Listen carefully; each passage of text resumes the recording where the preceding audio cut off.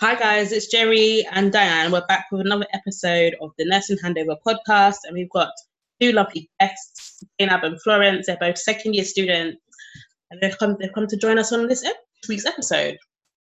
So, episode 8 for our listeners basically going to be about the student life, an introduction to what it takes to be a nursing student. You're going to get basically the real tea from the beginning right through to the end of the year. And girls, we want pure honesty, don't hold back. And obviously, like all the disclaimers that we put out, don't say, you trust that you work at, protect yourself in that sense. If there's any kind of patient experiences you want to talk about, change names or kind of try and edit it so they're not identifiable, but be as free and as flowing as you want to be. Awesome. I will. Hi. So feel free to introduce yourself, guys, and tell our listeners who you are, what you guys are studying, and a brief intro about yourselves. Cool. I don't know if Zainab wants to go first. All right, I'll go first. Thank you. Hi, guys. My name's Zainab. I'm a second year children's nursing student. I can't say where I'm studying, but yeah, that's my little intro. Okay. Hi, guys. My name's Florence. I'm a second year adult nursing student. Like Zainab, I'm not really going to disclose where I'm studying. But yeah. Just quickly, I know you can't like specifically disclose. Are you inner London, outer London, central, like location wise? Yeah, I'm in London. Okay. Out of London. Out Okay. of London. Cool. So we have like two different environments completely, which is great. Yeah. Yeah, I'd like to hear about that. The trust that I've been working at throughout the 2 years, all my placements have been within London as well.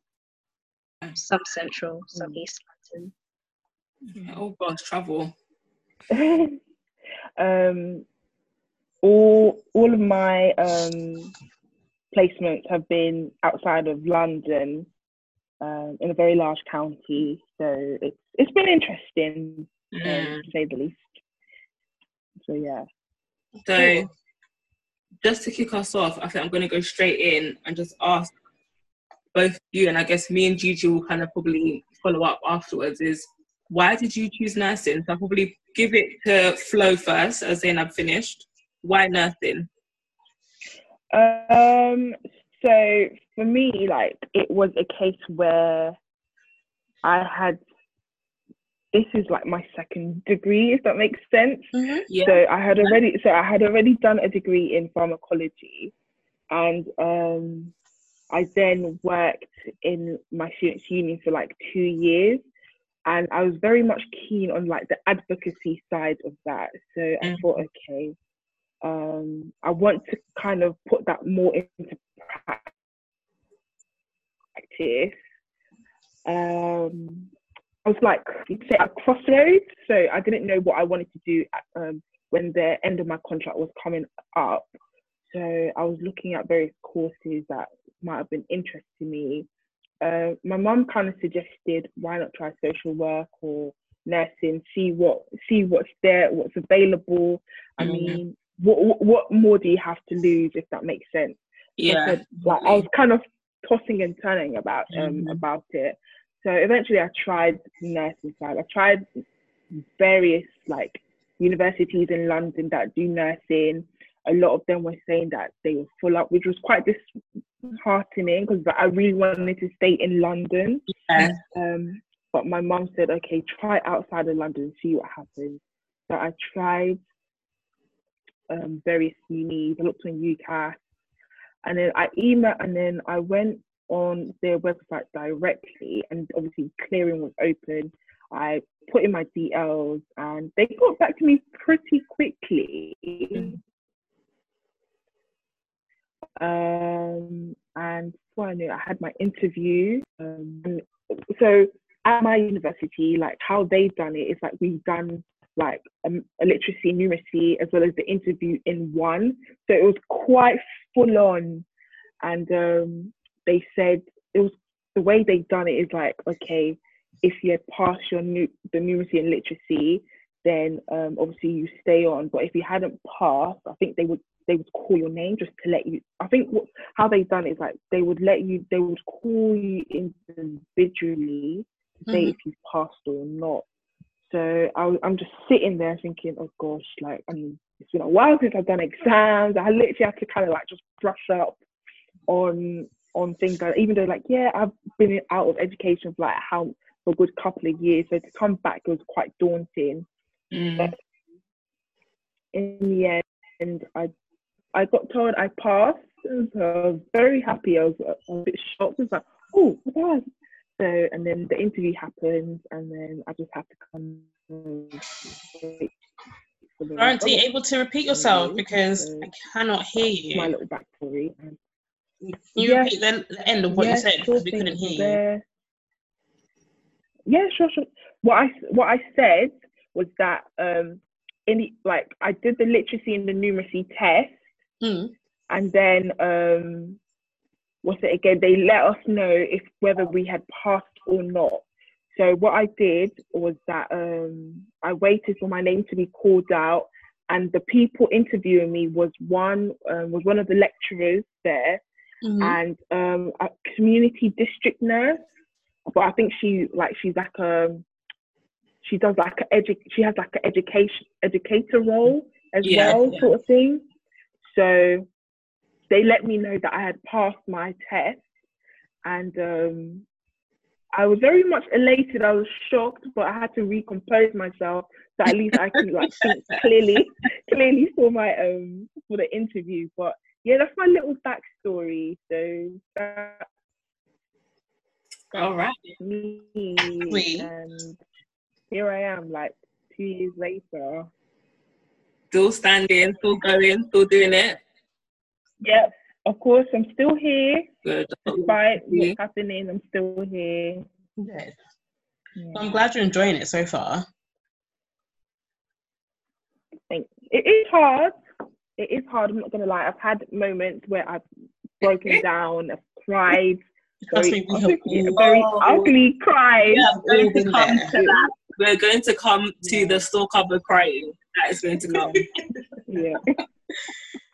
Zainab, what about you? What pushed you into nursing? Zainab? I don't know if she's frozen or not. So, with me, it's going to sound a bit cliche. I like children. I've got children myself. I don't like mine so much, but I like kids. I've always liked kids. So before this, I was a tutor. I used to tutor maths. I was a maths tutor. But I really wanted to do midwifery. Wow. So teach midwifery. I know. But the reason why is because I wanted to take care of newborns. So I thought midwifery was all about being with the babies. Evidently not. When I had children, I experienced what midwives go through, and I thought to myself, that is not for me. Like, I don't know how people do it. I appreciate midwives and they're amazing, but I personally couldn't do that. And then there were a few people that used to say to me, oh, but why peds? Why not adult nursing? And I don't know, I think it's just because I like children. And again, I don't think I'd see myself working with adults. It's different. So yeah, I thought peds nursing would be good for me. And if ever I tried it and I didn't like it, I could go over to the teaching side. But since I've started being on placement, like, it's exactly where I want to be. So I'm so glad that I've decided to do this. Obviously, we all face our challenges, and there's so much that goes on. And you think to yourself, oh, do I really want to do this? But yeah, I think I made the right choice. I'm so glad it went midwifery. Honestly, not slander. I will never slander midwives or anyone else, but my heart goes out to them. I love what I do. I love peds. Even adults, the times that we have to go into adults, I can't do it. I do what I have to and keep it moving, but nah. You see, the thing about a midwife, no. Like, I know how I am in pain. I don't even want to imagine something coming out of me and I'm having to listen to someone else. No. Adult, yeah. I can't look at an adult vomit and this is gonna sound awful, and have sympathy for them, because my instant reaction. No, I'm serious. Like, my instant reaction is, what are you doing? Like, you can control this. So why are you throwing up everywhere? I've seen like it. This sounds horrendous, but I can't. Was with a child, if they vomit, my heart instantly is like, oh my god, like I'm rushing there to like sort them out and what's wrong, and like instant. Do you know what I mean? But with an adult, I'm just looking at you thinking, you're like me. Come on now. If only it was that simple. It's not easy. It's not. I think that I've never like worked in, like, I don't have any experience in like peds at all. So like the hospital that we have, they have a children's unit and stuff like that. But I totally agree with what Diane is saying. Like when an adult is like an adult patient, when they're like throwing up, it makes me want to. I have to be honest. It makes me want to heave. You see the face that when I'll be thinking, yeah, that is my face. It's the smell. And the thing is, yeah, I have to, like, obviously, like the whole like NMC code and being like professional, trying not and like respecting the patient, being like not being judgmental or anything. But I'm not gonna lie, I have to kind of turn my head and be like. And the thing is, especially like now, because we have to like wear the surgical mask, so it's like it's very, very telling in the eyes if you're like, oh, okay, like the person's eating. I'm like, oh god, and it's like they're gonna look at your eyes like, are you alright? It's like, yeah, I'm fine, I'm perfectly fine. But it's the smell. It's the smell. I can't, because like when a patient is like, when they're throwing up, I literally like, in order to have obviously like have respect for the other patients, I literally just draw the curtains that is around them, so patients can't see another patient throwing up in case it makes them. But obviously, like, you can't really block out the sound. You can't see what's going on, but you know that something is happening. You're like, but Florence, how do you cope with this in adults? Like, there's so much more, not like just the vomit, just adults in general. Do you know what? I've had my fair share. Like, I've had it's different because, okay, it's like adults, like, okay, yeah, I can relate to them, whether like it's in geriatric, like in elderly, or whether it's like someone who's like middle-aged or like relatively mature. Like, I get different backgrounds, but sometimes I'm like, there's certain patients I come across and I'm like, you're like, either like, especially if they're like around my age bracket, and they come across as very like clingy. I'm like, there's certain things you can do for yourself. I don't really need to be at your beck and call like that. I can assist you when necessary, but if you are fully independent with your daily activities like washing, dressing, eating, I don't really. I can help provide you, like, if you need towels, if you need like a change of clothes because like you don't have clean clothes, I can happily do that. But if there's certain things that you can't reach for yourself, you can reach for yourself, but you're too lazy to do. I'm just like, no, because I've had my fair share of patients who pajama paralysis is real, guys. It is real. I can tell you for a fact. Flo, you need to trademark that today. You need to trademark that statement. Listen, in the trusts that I work at, they have it everywhere. Like, they say, like, try and get your patients moved. It's like, mate, for me, especially like patients that like refuse to kind of get out of bed, they want to stay in bed, especially like the elderly they like to stay in bed a lot. They don't like to move around. So for me, it's like, you can't be doing this kind of thing. Like, you need to be up and moving.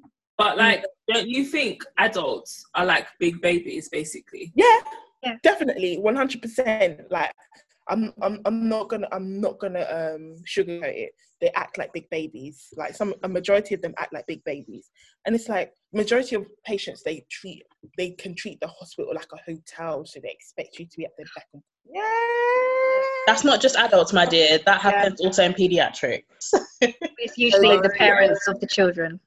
Yes. Oh yeah. They expect you to, like, things like, I mean, if it's a case where, like, okay, typical example, if a patient asks for their water jug to be refilled, I don't mind doing that. Like, I don't mind going to, like, the water cooler to fill that up for them and then bring it back. Usually that would be the role of, like, the ward hostess or the housekeeper that is helping to look after, like, provide with food and stuff. But I don't mind like doing that. But if it's like things where it's like, oh, for example, they dropped a pen or they can't afford that. And obviously I'll go to them and ask, hi. Wait, Florence, can you repeat like the last 5 seconds? It literally just went funny. It cut out, sorry. Yeah. No, I'm saying, like, for example, like if a patient called and pressed their, like, assistance button, and then I usually would go to them like, hi, can I help? Do you need help with anything? They say, and, like, for example, like they dropped a pen or they dropped their cup. They're expecting me to come and pick it up for them. And I'm like, what is this? Like, if it's a case where they are, let's take, for example, if they're in a trauma and orthopedic ward, I will understand they're a bit immobilized, so they won't be able to move as freely. However, if you are able to move freely, then, my dear, your hands are not broken, your feet are working perfectly, so you can pick it up yourself. I'll be like, but I'll still pick it up, and I'll be like, is there anything else you need? It's like, no, thanks, that's all. And they're like, okay, thank you. I'll be like, they call for very unurgent things. Like, if it's a case where, okay, it's like, it's very, very unurgent, I'm like, nah, this can't run. And I want to say something. I don't want to badmouth them, but I'll be like, but I once told a patient, I told them, like, okay, if you need, like, if you press the call button, let it be for something that is, like, if it's urgent, for example, like if they are, I don't know, if they're like, elderly patients can be confused and they might end up suddenly screaming out in the middle of the night because they're not aware of where they are. They're not usually at home. I will get that. So I will go to them and comfort them.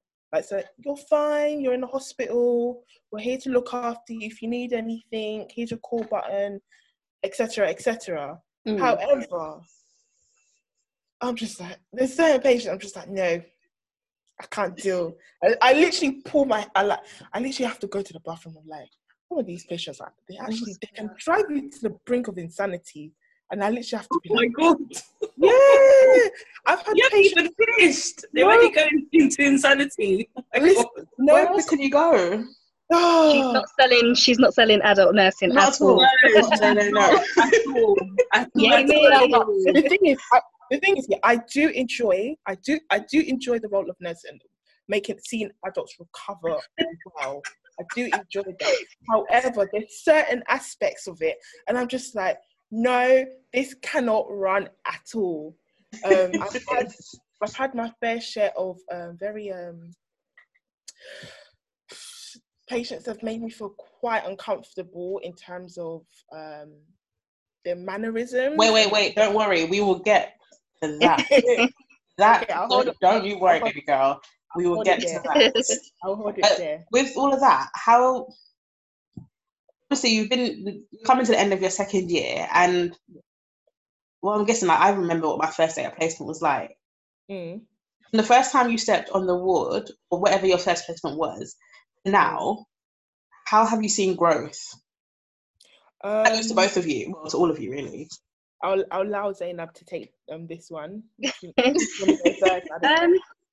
Right, do you know what? Every time I start a new placement, I always feel nervous. It's just because I don't know what to expect. And my first placement, my first placement was a special school, so that was a completely different experience. You went straight into a special school. Yeah, but for some reason, the school nurse wasn't there, so for the first 2 weeks, I was basically a teacher's assistant. Wow. Yeah, had us running around doing things that weren't really nursing related, let's just say. I did that. Yeah, so it was kind of the first 2 weeks. I remember moaning so much. I used to come back home and say, "Oh my God, I can't believe this is what I'm doing. I just feel like this is so not nursey at all." But then when the school nurse came back, she was amazing. Like, obviously, I saw that side of, community nursing. But I didn't really feel that it was for me. I enjoyed it. I had a good experience. But when I started on the ward, that was an entirely different experience. It must be very different. Because It was the community setting and the school and like the special school setting is so different. Like the nurse takes a completely different role. What like ward life is like, and I'm guessing and that's it's just one person. Yeah, and I think that would be the same for you, Florence. Like in terms of like district nursing, and, like from district nursing to ward working, it's just so different. Very, very, very different. But I mean, like, first ward experience. I mean, God. Like for me, like personally, in terms of like nursing, so nursing for me was a bit like, okay, I like children. I don't want to be a teacher. Let me just try nursing. It was literally like one of those, let me just see what happens kind of thing. And I only applied for one uni, got that uni, got the place, and that was that. And me and Jerry were in the same year, we studied together. And she will remember very clearly, the whole of first year, I threatened to quit. Mate, the whole of first year, I think we all threatened to quit. Wow. I think it was more clinical work for me. No, not clinical work. I think for me, okay, overall, I'd say I enjoyed uni. Workload, I did not enjoy it. I think it was more the uni lifestyle. That's a different kettle of fish. What uni lifestyle did you have when you're doing nursing? There's no lifestyle when you're a nurse. I know. We found ways. You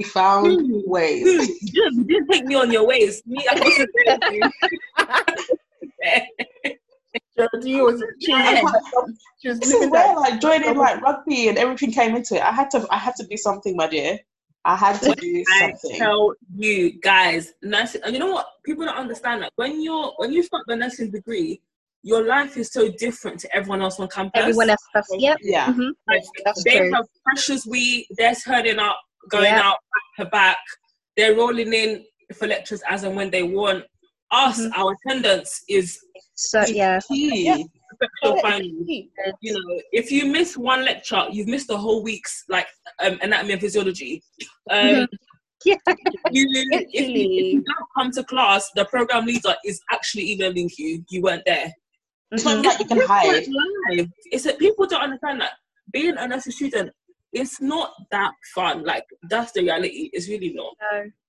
No. I feel like you need to be. You know, when I see the younger students as well, I'm in awe of them. Don't you think, like, to be able to be motivated enough to just stay focused, they need a lot of, what's the word? Not Discipline. Discipline, definitely. Yeah. They need a lot of discipline, and they're so mature. Yeah, how old were you when you trained? I was 19.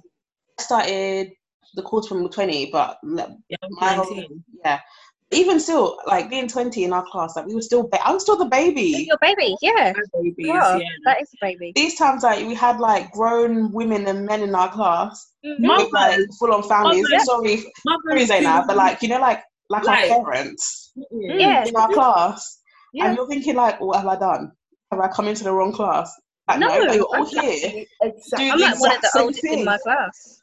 But look how young you look. God has blessed you. Don't even look old. I'm 26. I thought I was going to be 26 next month. I'm actually going to be 27 next month. Oh, you're so young. Thank you, guys. Everyone, you're going to be listening, but we're looking at her and she's very young and beautiful. Just and she still looks beautiful. But no, first year, First year made me really think, do I want to be a nurse? I could not lie to you. Like, there were moments in placements where I was like, I can't do this. Like, the first, like, let's recount your first 12-hour shifts. Oh, your feet, your back. Actually, I don't lie, my first 12-hour shift wasn't till like the second week of my first placement. So what are you doing on your first week? I know. let me get to. So in the first week we had induction. So The whole week? Yeah, we had. Oh, sorry, guys. No worries. Sorry. So we had an induction week. So the professional education facilitators, or PEFs as they're called. Yeah. We had like a talk. We did like an icebreaker session for the first day, and we had to be there for. I remember we had to be there for 8 o'clock in the morning. I was like, I mean, the hospital is not far from my house. It's like a walking distance, so that's good. But I was like, 8 o'clock. I was like, 8 o'clock. I'm like, I need my coffee. I need to wake up fully to process everything that's going on. Yeah. So they taught us about, like, I think, is it the 10 R's or the 10 rights or something like that. They told us about how we can use how, like, in terms of like the various forms of like nursing documentation and all that stuff, various terminologies, which was good. How did that make you feel though? Like, did it make you feel like weary, like, oh damn, what have I done? Like, I'm very accountable for what's about to happen, or? Yeah, there was that, but I still had, like, I was very like anxious. It was very like overwhelming because it was a lot to take on. There was a lot to process. This is a lot of information. I mean, I am good with retaining like a large percentage of information, but sometimes a lot of it is going to go through one ear and out the other. I'm not going to lie to you. But we had our induction for the first 3 days. Then on day 4 and day 5 is when we actually went onto the ward. So we had to be there for like, we did a 7 till 3 p.m. shift, which was nice. So I still had the rest of the day to myself. It's not bad, yeah. So just like to ease us in. Yeah. So I remember my first day, like my first official day, came in for handover. I'm not gonna lie, I was late. My mentor. Oh, no, on your first day. Yeah. How? My mentor. I think I just cardinal rule, girl. I don't know what happened, but I was late, and my mentor was like, "You know that handover starts at 7, right?" And I said, "Yeah, I'm sorry, I'm late." And handover starts at 7. Went next. No, that's crazy. That Do you see another reason we shouldn't go to adult? It was so early. It's like, what is this? I was like, because I remember I had to wake myself at like 5 o'clock in the morning. I remember that 5. I was like, I rolled out of bed and I was like, and I looked at it and I was like, I tried to, but I was organized in terms of I had ironed my uniform the night before. I had prepped everything the night before, so that was a plus. However, I was still late. I think it's you had everything laid out. I know, but I think I was just tired. I think that day before the first day. Oh my god, mate! I said to myself, yeah, and the fact that my mentor, she called me out. I was like, yeah, Florence, you know that handover starts at 7. It's like, I'm sorry, I won't be late again. And then the next day, don't say you were late. Yeah, the next day, which was day 5, was like, it was again another 7 till 3. I had to do last offices, and it was my first time. Yeah, it was my first time seeing a dead body. Okay, wait, hold on 1 second. So anyone that's not healthcare that's listening, last offices is when somebody passes away and you kind of need to... You have to prep them for... prepare the body, essentially. For Rose Garden, that's what we tend to call it. Yeah.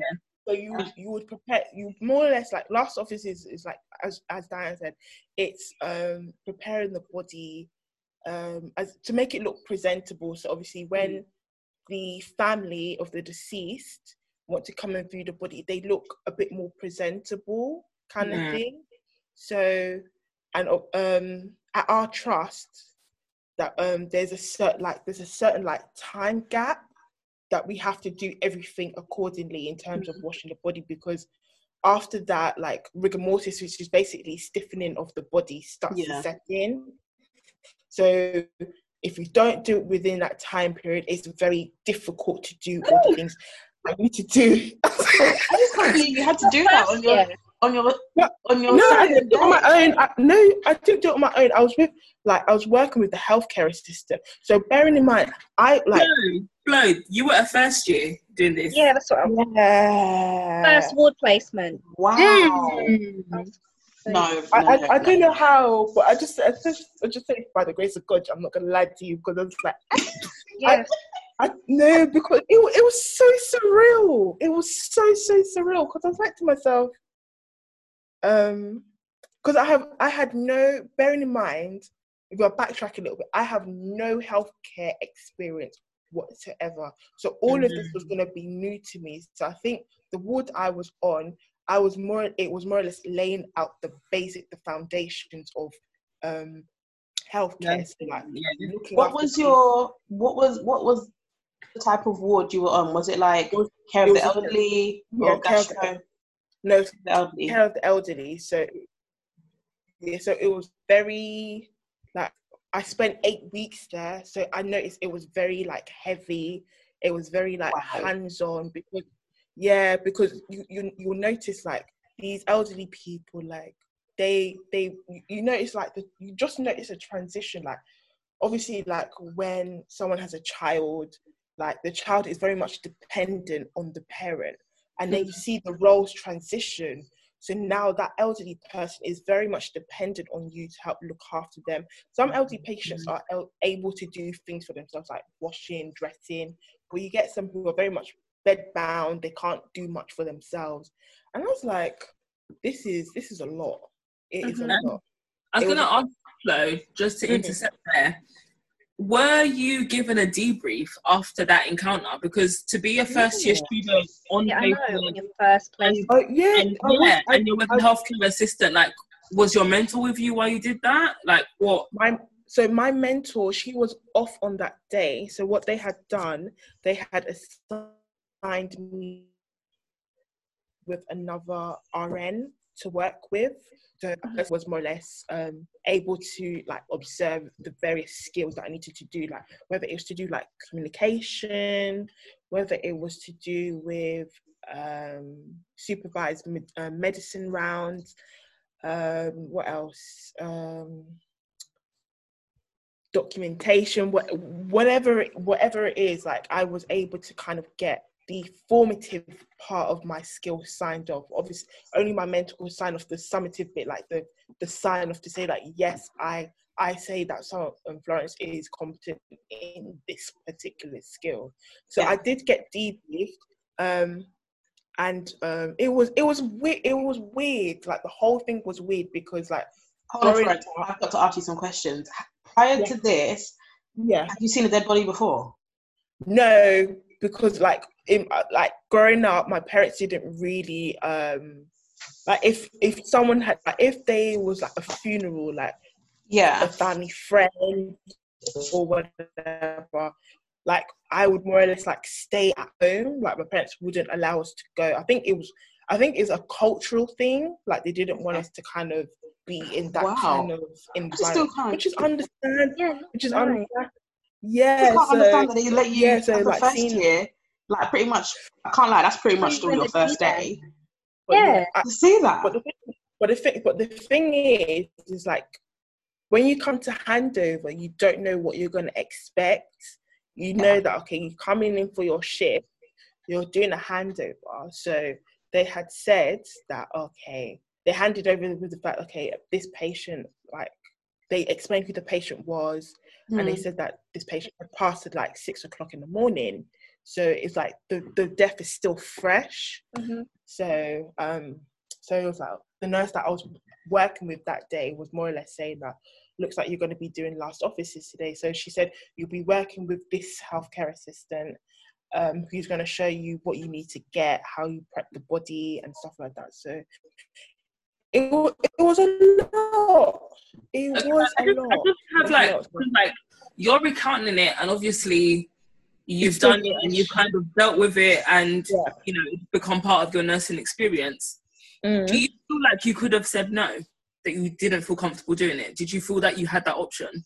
Or do you feel like you kind of had to just accept it because you're the student and saying like this is an opportunity? I mean, I could have said no, but I think because I think my confidence wasn't all the way there. So like I was just like I didn't know how to approach the situation, but at the same time there was a part of me that wanted to be like, okay, I want to take part in this. I want to see how it's done because I don't know when I'm going to get this opportunity again. So I just kind of I think I would say I was a little bit ballsy, and like I just approached the situation. It's like, okay, like, yeah, I don't mind it. The nurse did ask me, are you comfortable with doing that? It's like, yeah, I don't mind. So I just gave it a try. But inside I was shook. I was scared. Thinking, I don't know what I'm going to meet. I don't know what I'm going to see. But it was like the person looked like they were sleeping, but they were very pale. Cold. Yeah. No, the person was still warm to touch, actually. They were still warm to touch. Yeah. They were still, I mean, like, it was only like an hour and a bit since they had passed. So they were still a bit warm to touch. But I think as time went on, what do you call it? It started to get a bit cold and stuff like that. So, like, would you say, like, the way you've recounted this clinical experience, it was a very significant part of your nurse training so far? Because you're telling us that this happened yesterday. Like, it's so detailed. Yeah. Because because the thing is, it's because it was on the very first in the first week, so it's going to be very vivid. Other placements I've done, I can say like, yeah, I've done this, I've done that. Like it'll all be blurred, but that particular one, it was very, very surreal. It was very, very like my face. This is what you're having to deal with. It was my first time like seeing a dead body. It was my first time seeing another person's anatomy. Like, and I'm just like, what do I do? And like the healthcare assistant was guiding me through it, and she, oh my gosh, she's absolutely lovely. I can never forget her. Like she was like a mum. She's like that kind of help that's like a mum, because she's been working there for so many years. But she's absolutely lovely, and she guided me through it. And then at the end, when we like washed the body and everything, and we prepped to put the shroud on, she opened up the window, and I asked, oh, why did you open up the window? It's like to let the soul out.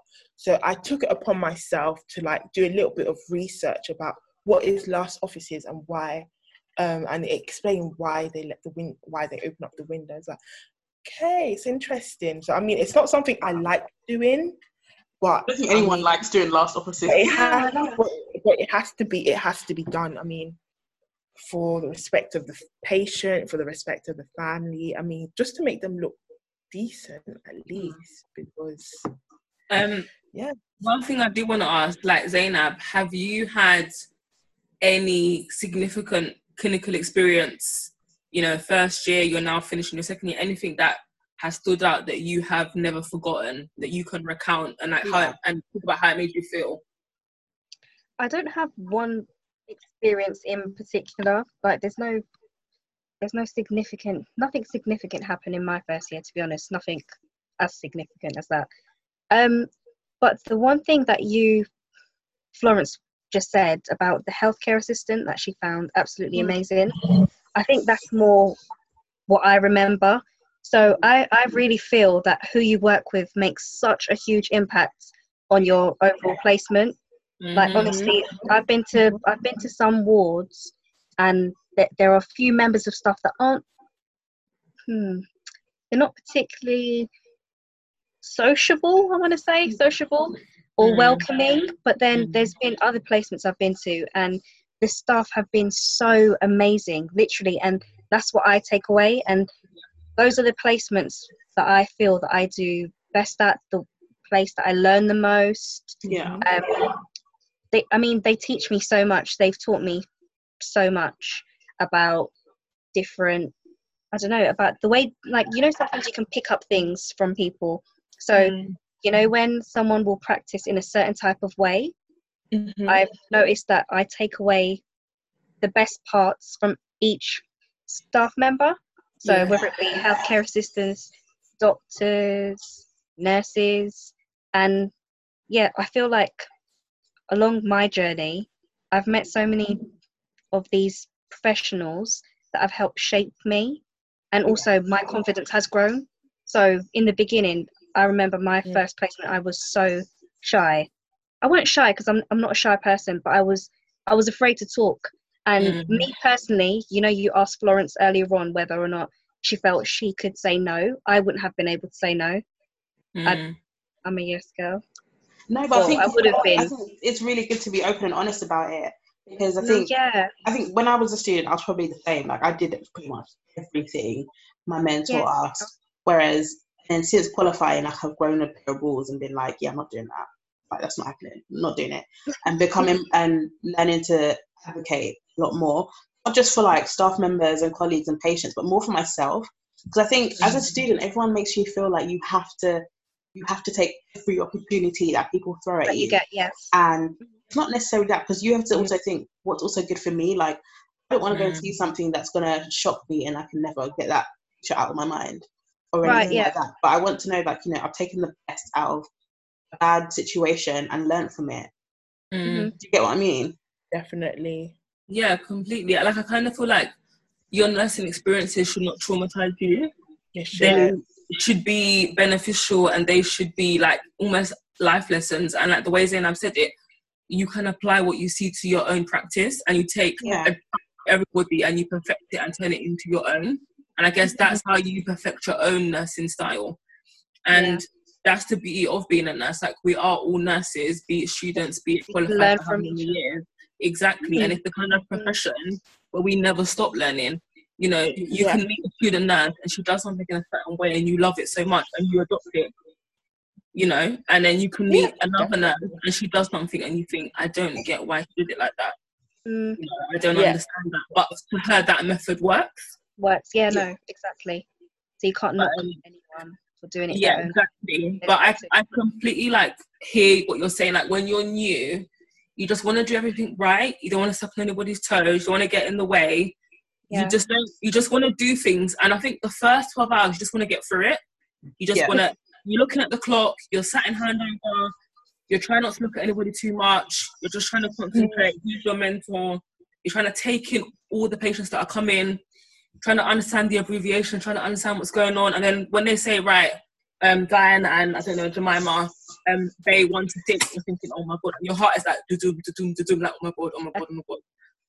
And I don't know if I think my first placement was general peds, like clinical, ward clinical. Mine was as well. And I think we were together. We were together even. We started and ended in the same place. Yeah, we started and I must say, like, the difference when we started and to the end. And I think for you two already, which is why me and Jerry were like, we wanted to bring on second years first, because having gone through first and second, you can see your own progression. Yeah. Like, you can also see the big jump between first and second year. Yeah. And, I feel like what is expected of you as a first year and as a second year, the gap is huge.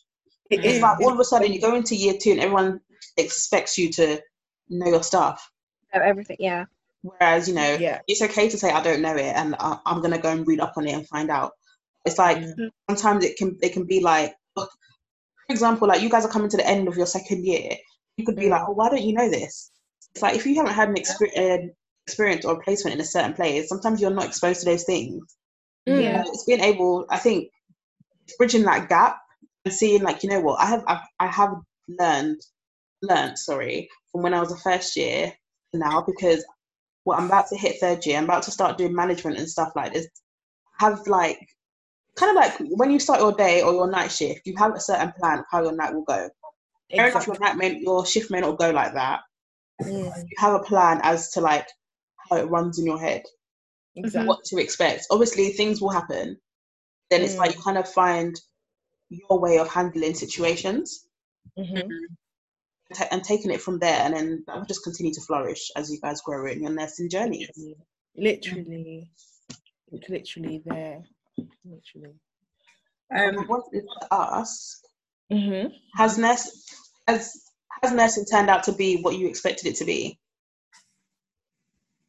No, it's very different, because I think it's very different.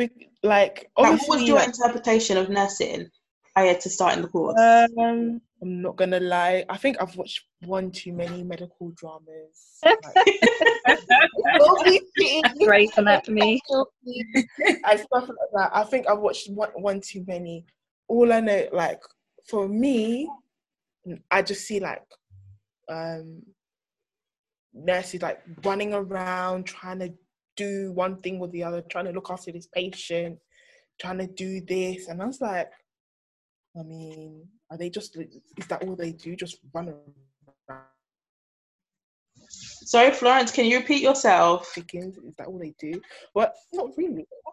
Yeah, sorry, yeah. So basically, I thought, for me, it's a case of, because I think I watched one too many medical dramas. Yeah. Like Holby City or Casualty.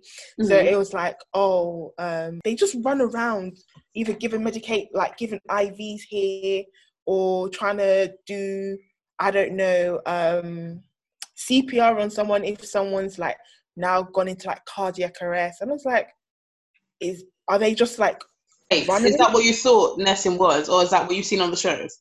From what I've seen on the show, but like it was a very obscured view of nursing. But I think going into it, it's so much more. Like, we are advocates for our patients. We are also like health educators in the sense of like, especially like patients who might have like, if they have leg ulcers, if they are diabetic, that kind of thing, like how to educate them, they can like do self-management, these kind of things, and how they can like adapt with having these long-term conditions and how to manage them safely and effectively. So it's like, it's a bit more than just like running around and giving medication. It's like, it's so much more like, we actually are like their voices when they can't speak for themselves. Yeah. And like I've had to do that probably like on one or two occasions, and it's quite daunting, especially like when you're having to face relatives and you're trying to tell them like, look, like your relative is going through such and such at the moment. This is what we like. This is the treatment plan that has been set out for them. However, there's been, I don't know, a diversion due to, I don't know, like a decline in their like health over the last, I don't know, 12 hours or so. And like obviously the relatives can be very, very pushy. That's one thing I've realized. Relatives can be very, very pushy when it comes to that particular patient. And it's completely understandable, because like that's like their mom, their dad, brother, sister, cousin, you name it. Yeah. But at the same time, I have to just jump in there. So about like the pushy relatives. So in pediatrics, they're all pushy. Let the mom tell you herself. In pediatrics, you're dealing with their baby, like their precious little one. And when you're dealing with parents, their child is the most important person in the ward, in the unit, in A&E. Yeah, of course. Their child in that moment is gold. Yeah. And if you don't come when they call the bell, if you don't attend to them when they want you to attend to them, if you don't tell them how they want to hear it, some parents are fine. Some parents, you know, are graceful, and they understand. They can read the room and they can say, okay, it's very busy, like we can do this or we can wait. But you do have some very demanding parents. And I think as a student, I don't know if you have felt it, the two of you, like Zainab, Gigi, and if you felt it when we were training, that when they saw you were a student, I don't know if they said they took advantage, but they knew you were eager to impress or to do well. So they could almost like, I don't know if I'm wording it properly, but when you're a student, you work so hard. You work more than the staff members. That's just my personal opinion. Oh, like, 100%. You're trying to get your pad ticked off. Yeah, you're doing so much. And I feel like when people observe that, there's an element of taking advantage. And I think you have to be able to then begin to assert yourself without being fearful. Yeah. You know, like, so I'll give you an example. When I was on that general ward in first year, we had a parent whose child sold the bed, and the mother pressed the buzzer and came and said to me, the bed is dirty.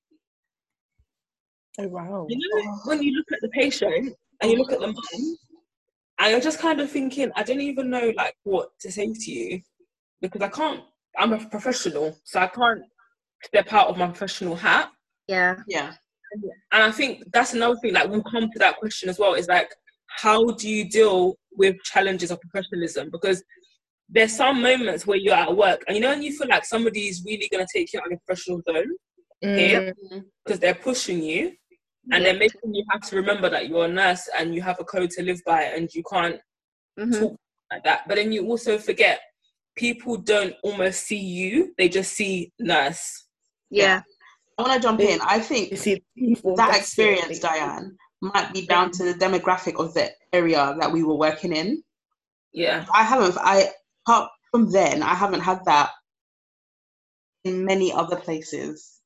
Yeah, true. That hospital we were in, quite an affluent area, area of London, and the clientele were very much, you know, demanding.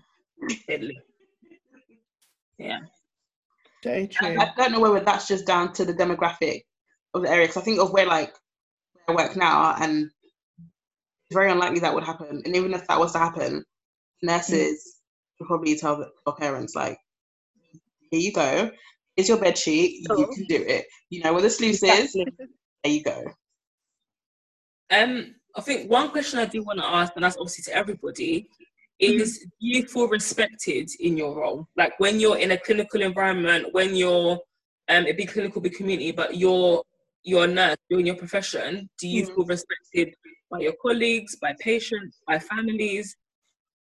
I think I do feel respected. I think there is a certain level of respect, but at the same time, I feel like, for example, for example, like a placement that I did last year, it was in an acute unit, and I was allowed to look after like 3 patients in a 6-bedded bay. So obviously the doctors now come to say that, who's the nurse looking after such and such patient?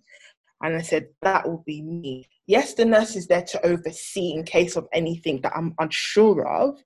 However, that was me. And they kind of this, in a way, like they dismissed what I said. It's like, but where is the nurse? I said, that's me. I had to literally put I'm the one looking after station X. So what exactly is it that what is the next point of action for this patient?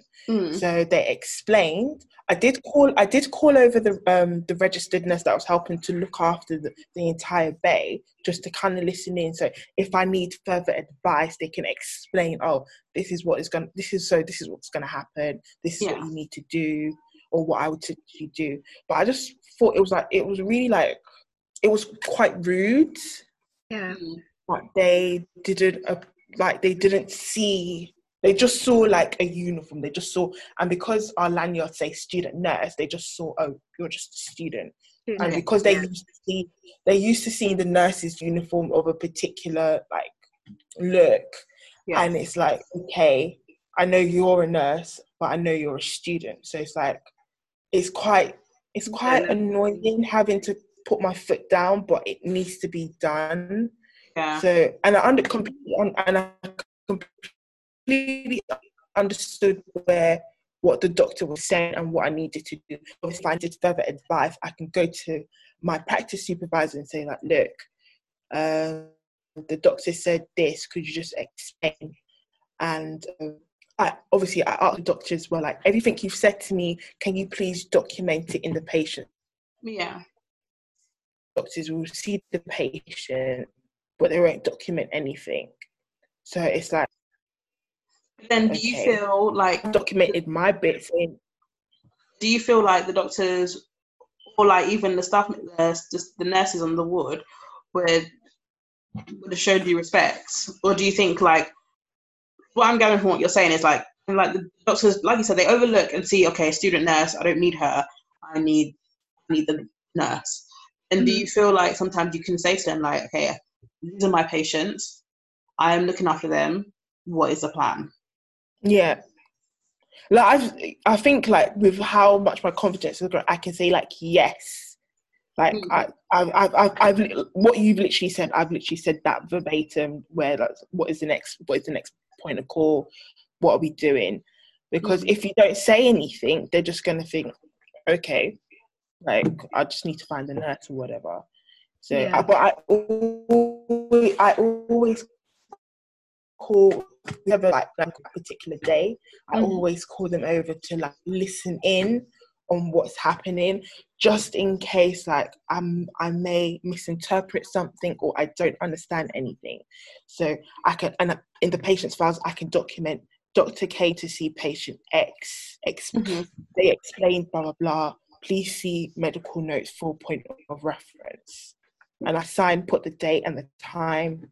So at least I've done my part to say I've documented what had taken place. Yeah. So I don't know what more I can say from that, really. No, that makes sense. And what about Zainab?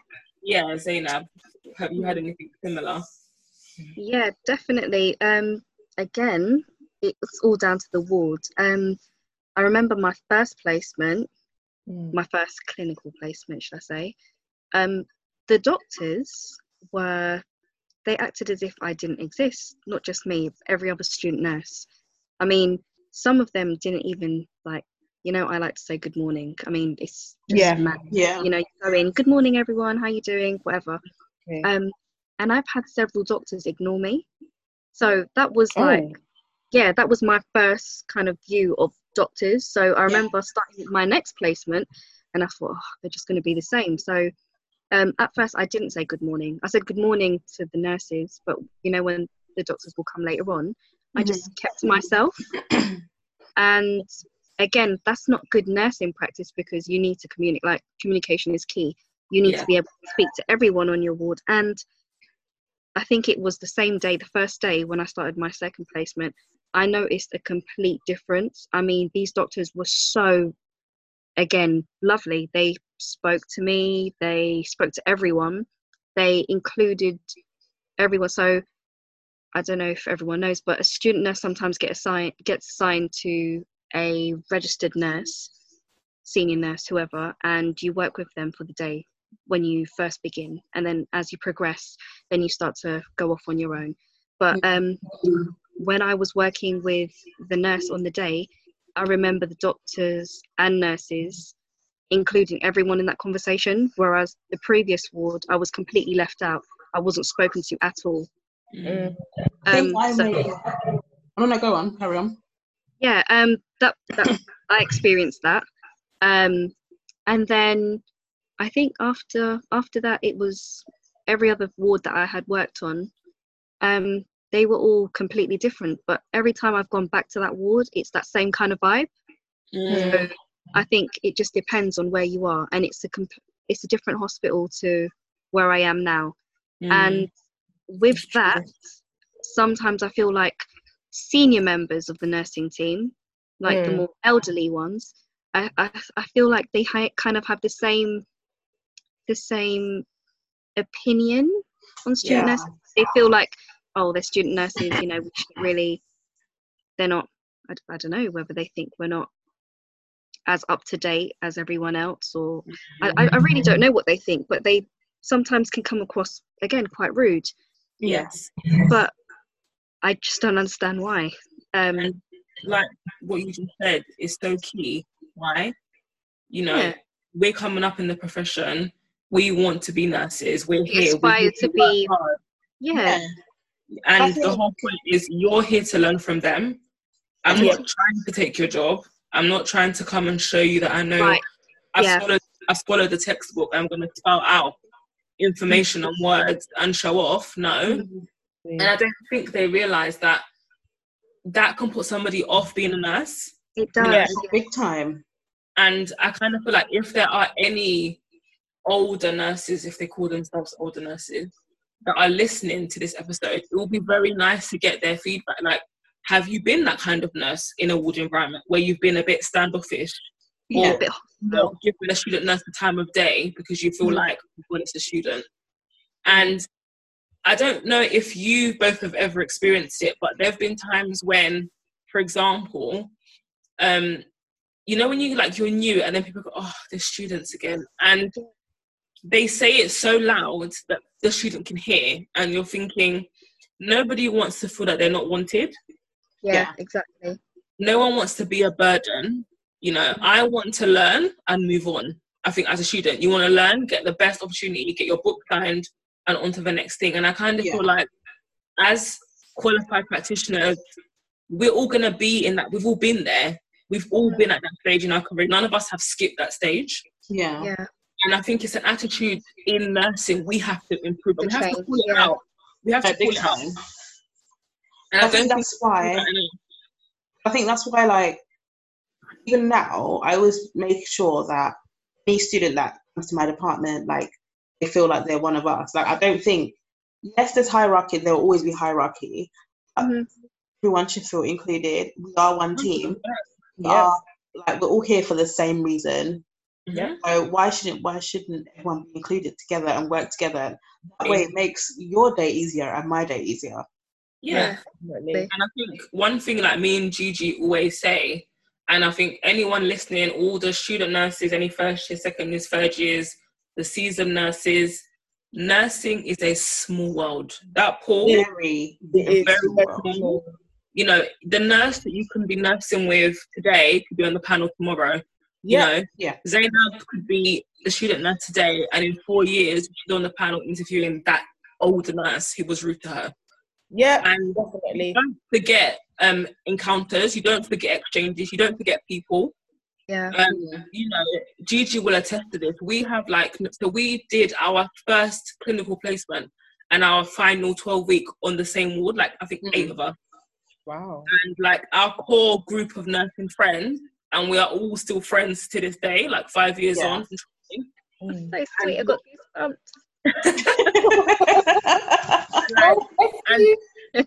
there's actually a picture of us on our last placement, and we'll put the picture on one of the posts. And we were running that ward by 3rd year. I think you remember.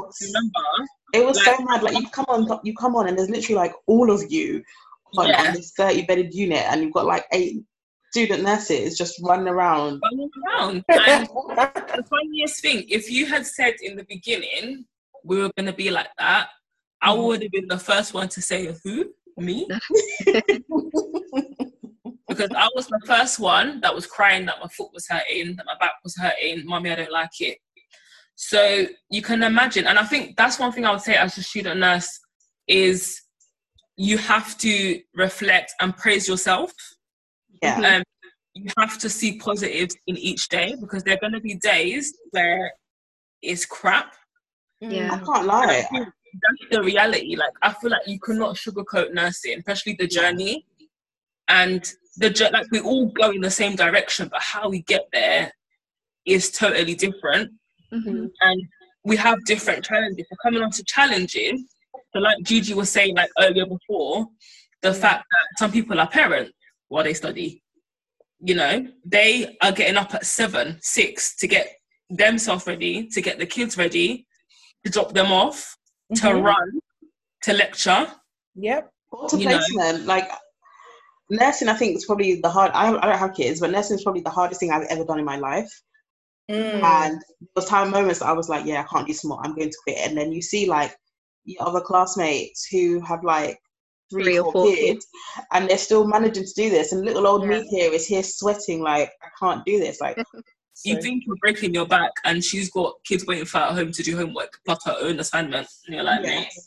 Like, Zainab, how have you found it on this course, and like, how have you found motherhood and nursing? Like, has it been for you? Do you know what? I always say, like, sometimes I try to say, yeah, I'm all right.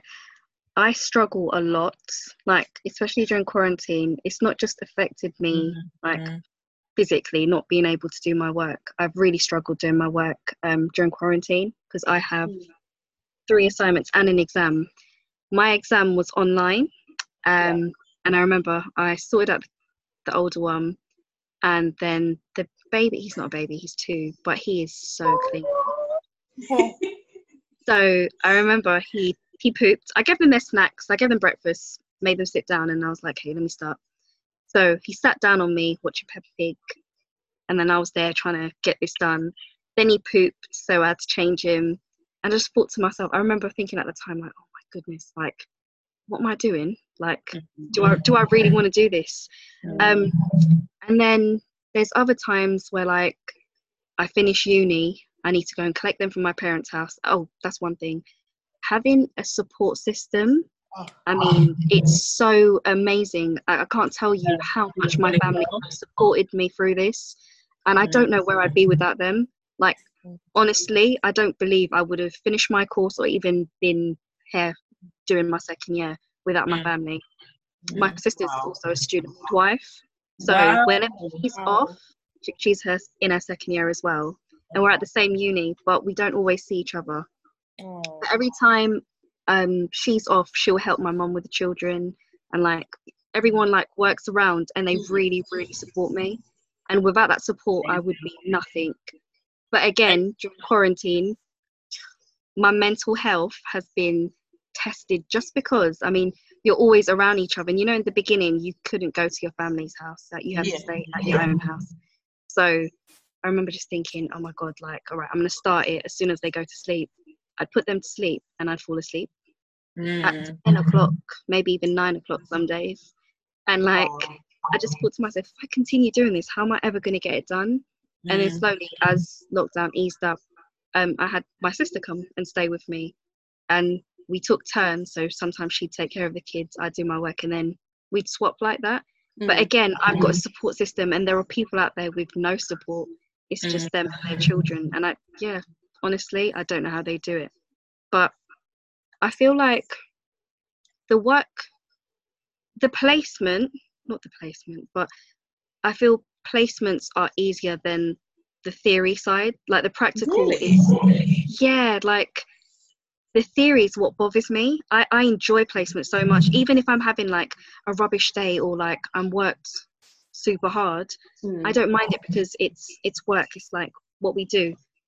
But the theory, like having to go back and forth to uni and all the exams and the essay writing, the assignments, I think that's what I have an issue with. It's just not long and unnecessary because you learn, but I feel I learn more when I'm doing my practical bits. I'm a practical learner.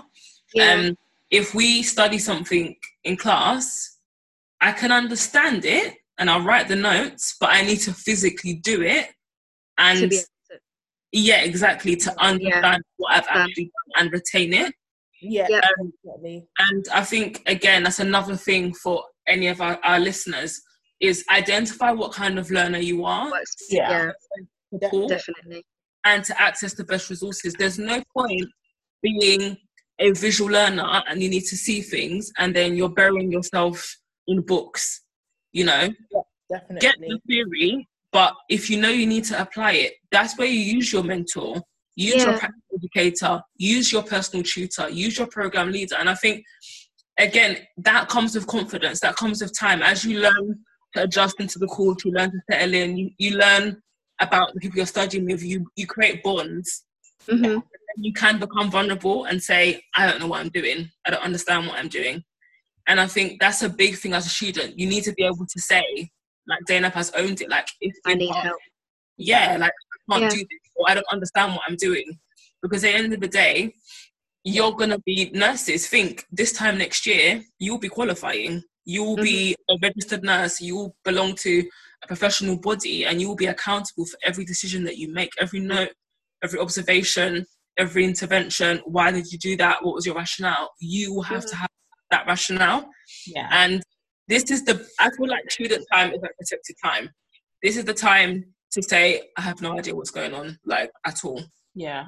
And I think following from Diane's point, like, to finding out what type of learner you are, like, if you think that you may be suffering from like learning difficulties, because I'm dyslexic, and it was one of the things I got tested, and I only found that out in uni. And I think if I didn't find, like, it puts things into perspective as to why certain things wouldn't happen, or certain tests I just couldn't do. So it's utilizing everything that's around, to give you the best chance in completing your course and doing what's right for you, really. Yeah, and at the end of the day, I think as a student nurse, you put in, like, what you get in. What you put in is what you get out of it. Yeah. And I would definitely say, like, for me personally, like, throughout my whole nursing career, and just like studying nursing, it was always just like, I don't really know. I'm not sure. Will I do it? Will I do it? And first year was rocky for me. It was the kind of year where I was just like, I don't want to do this. Like, I don't like this. This is not fun. My friends are having fun. And I asked, what was it that you didn't like? Like, what was it that made you feel that way? Was there anything in particular? It was like a reality check, in a sense of, I felt really old. I felt like my friends were having such a good time. Yeah. They were going to uni once or twice a week. They were going out almost every weekend. They were living the university life that had been advertised in college. Yeah. You know, you're going to go to uni and you're going to live your best life. You're going to turn up. You're going to be club hopping from this place. You're going to go to Barfest. You're going to go to this wickedest rave and all this stuff. And the funniest part is, I'm not even a raver. Like, I'm not even having the opportunity to do it. Yeah, exactly. But I think I felt like it was taken from me because of how my course was structured. Yeah. No, definitely. Yeah, and then I kind of felt this animosity towards the course, that you're not letting me be young. You're not letting me live my best life. My back is hurting me. I'm 20 years old. Why does my back hurt? Like, I was just looking for reasons to like it. Yeah, and I mean, I credit to my mum, because my final placement, so when we were first years, you did like a placement, I think, in every kind of area. Like, you did like peds, but you had one adult placement you had to do. Yeah, oh my God. It was adult placement. Yeah, one adult one. So my one was on a COPD ward, which is, gosh, what is it? Chronic obstructive, yeah. Yeah, and that's like a lot of phlegm, a lot of coughing. And I remember the first day I turned up. My mentor was lovely, but she was going on annual leave, and it was a 4-week placement. She was there for like a week and a half, then she was gone for 3 weeks. And on day one, I remember going downstairs into like the atrium area, like a foyer, calling my mum, and my mum, if she's listening, she'll remember this conversation. And I'm like, I can't do this. Like, I can't. They're fitting into the spot. Like, I just can't do this. And my mum was like, literally, was like, so what do you want me to do? What, you're there and I'm here. So make a decision. If you don't want to do it, go and tell your mentor you don't want to be a nurse anymore. Take off your uniform. But on your way, think about what you're going to do when you get to the house, because you're not going to sit at home. No, I think that's right. Like, my adult placement tested me. And even like my friends that I lived with at the time, like, weirdly enough, we all happened to be on our adult placements at the same time. And my dad said, like, I'm not someone that raves. I'm not someone that goes out drinking all the time. But we got to a point, like, the only way we could cope with that placement was to drink.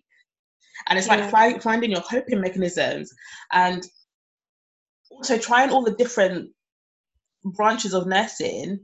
I opened my eyes. Like, one, I made a great choice. Yeah, definitely. There's certain things I can do and certain things I can't do, and I definitely was not it.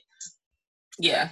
But oh man, it's one of those things, like, not humbled.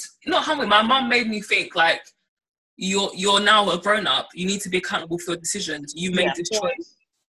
And if she never had that conversation with me, I would have walked out. I probably would have left and said, I don't want to do it anymore. Yeah. And I think in my mind, I'm like, I'm not a quitter. I can do this. I can be a nurse. That's why this course, I can do it. And I can't lie to you, like, the placement was fine, like, for the rest of it, and it was really interesting. And I did grow to really love the patients. But never again as an adult, ever. That was the first and the last, ever. But like I said, like, you go through peaks and troughs, I think, as a student. big time. You know, and that's part of being a good student. No, if any student has a perfect journey, they're lying to you. Big time. You know? They're lying to you. And you're going to get people, aren't you, GP? You're going to get the people in your class who are, like, gloating. Oh my God, I got to learn. But then it makes you think, those people, are they really doing what they need to be doing? Because, for example, like, you could have those people that, like, get straight A's or straight, what's the first? Anything above 70. They get above 70 all the time, but yet in placement, they're failing. Yeah. Like, you've got to, it's easy to gloat and make up certain situations that work in your favor, but the honest truth, people don't tell you. People don't tell you. And someone that you think might be doing better than you, actually not behind closed doors, but you don't know what they're actually going through because you don't see every aspect, as you're saying. So it might work the same, because you were saying they might be getting 70s, but then on the other side, you've got people that are doing really well in placement, and then they're struggling with their theory. But then because, like, we've got group chats, right? So I love my group chat. You've got a lot of fun in there, but then, like, we talk about serious things too, which is important. But like, when you have people gloating, then you've got other people that are afraid to say that they're not doing so well, because everyone else is doing better than them. And I think that's really sad as well. But when I struggle, I've always been one to say I'm struggling. So I feel that I can go into my group chat, and again, it's just the people around you. I mean, them making you feel comfortable enough to share with them how you're feeling. That plays a huge part as well in your nursing journey, your student nurse journey. Definitely. Because being able to speak to your peers that are going through the exact same thing as you, but in a different way, that really helps as well. You take from their experience sometimes, and then also some of them advise you. I've got some of my fellow student nurses that have given me really good advice, whether it be from placement or, you know, even theory. I've had got little study groups going, and not everyone has time for study groups. But if you find a select few from that group chat, you can message them privately and get things done. So you just need to find people that are on your wavelength as well. But yeah, I find that helps. And I think it's amazing to hear that you have such a good support system, like, personally and within your university. Like, you have formed that. It's not meant to be forced upon you, like, girls, boys support each other, you know, do this. Like, people have just assumed that we're a team, like, we're a workforce, and we need to be there for them. You lot are the future. You're the ones coming up, and you are the way makers for the ones that are to come. And I think we need to nurture that togetherness, that sense of, you know, it's not one man for themselves. It's we're all going to walk off that stage together when we graduate. We want to be together. And if you can help your mate up, why not? You don't lose anything if you do that. Exactly. And some people, they get really threatened by it. And again, I don't understand that, because, as you're saying, we're all going to we're all going to be in the same place together. And we all want to be. We all want to be there. Who wants to be all excited and you're looking for your friends, like we've all got our grades, like we're all going to book our graduation gowns and boom, like you're not there. You don't want that. You all want to be celebrating that we're all registered, we're all getting jobs, we're all getting to that point when we're time. It's our time now. We're ready to start. Another thing I wanted to say, so we're not name calling, but my university from the get-go, I think they are the most disorganized with work, placement, and the rest of it. As a whole, I think they're very unorganized. And it's been like that from the very beginning, from the first year. So if anything would make me want to quit, well, I never really thought about quitting in the first year, but second year, that's why I asked you earlier on, Diane, because why first year? Because I feel like you're so fresh into it, and you know. But a lot of my friends that started with me, they're not here now because of how the university is set up, and it's really sad. But then the one good thing, as I said, is the group chat. I'm telling you, like that is like a major support system for everyone. Not everyone, because some people might not agree with it, but for the majority of us, I feel that it's made such a huge difference, and that's what's kept us going. Just knowing that we've got everyone else with us. I think, as you said, like some of the friends that you've made aren't here now, like still on the course. I think that was something that we faced as well, because like I think when we started, for example, our class, like pediatrics had like 60 people. I think when we finished uni, we had about 30 people. Like half of our class had dropped out. Not just due to like uni being completely messy or anything. I think just life. People not realizing how much is actually needed to complete this degree. People don't understand how. I wouldn't say it's demanding, but it is to an extent. It is to an extent. And then the lifestyle as well. There's a lot you need to put on hold, especially that Bangalore. I don't think a lot of students. There are a few that dropped out because they felt it weren't for them, but the majority, they were genuinely willing to go ahead with it, but just because of how university set up, and like I think not giving us as much support with our work and assignments and stuff, a lot of people had to leave. And then I remember there was another pair of mine and pregnancy, and the uni was so unsupportive, and I was so shocked because I know for a fact being pregnant has nothing to do with your ability to learn. You can continue learning. You give birth, either send your baby to childcare or wherever, and you continue. But I remember that being an issue, and I wasn't happy with that. But again, like unions and stuff, I feel like they need to be a bit more promoted within like the student nursing community. As students, are you guys signed up to unions? I haven't done it just yet.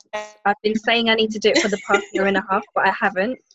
So I'm going to get on that. It's on my to-do list. Okay. Florence? And so have you joined a union yet?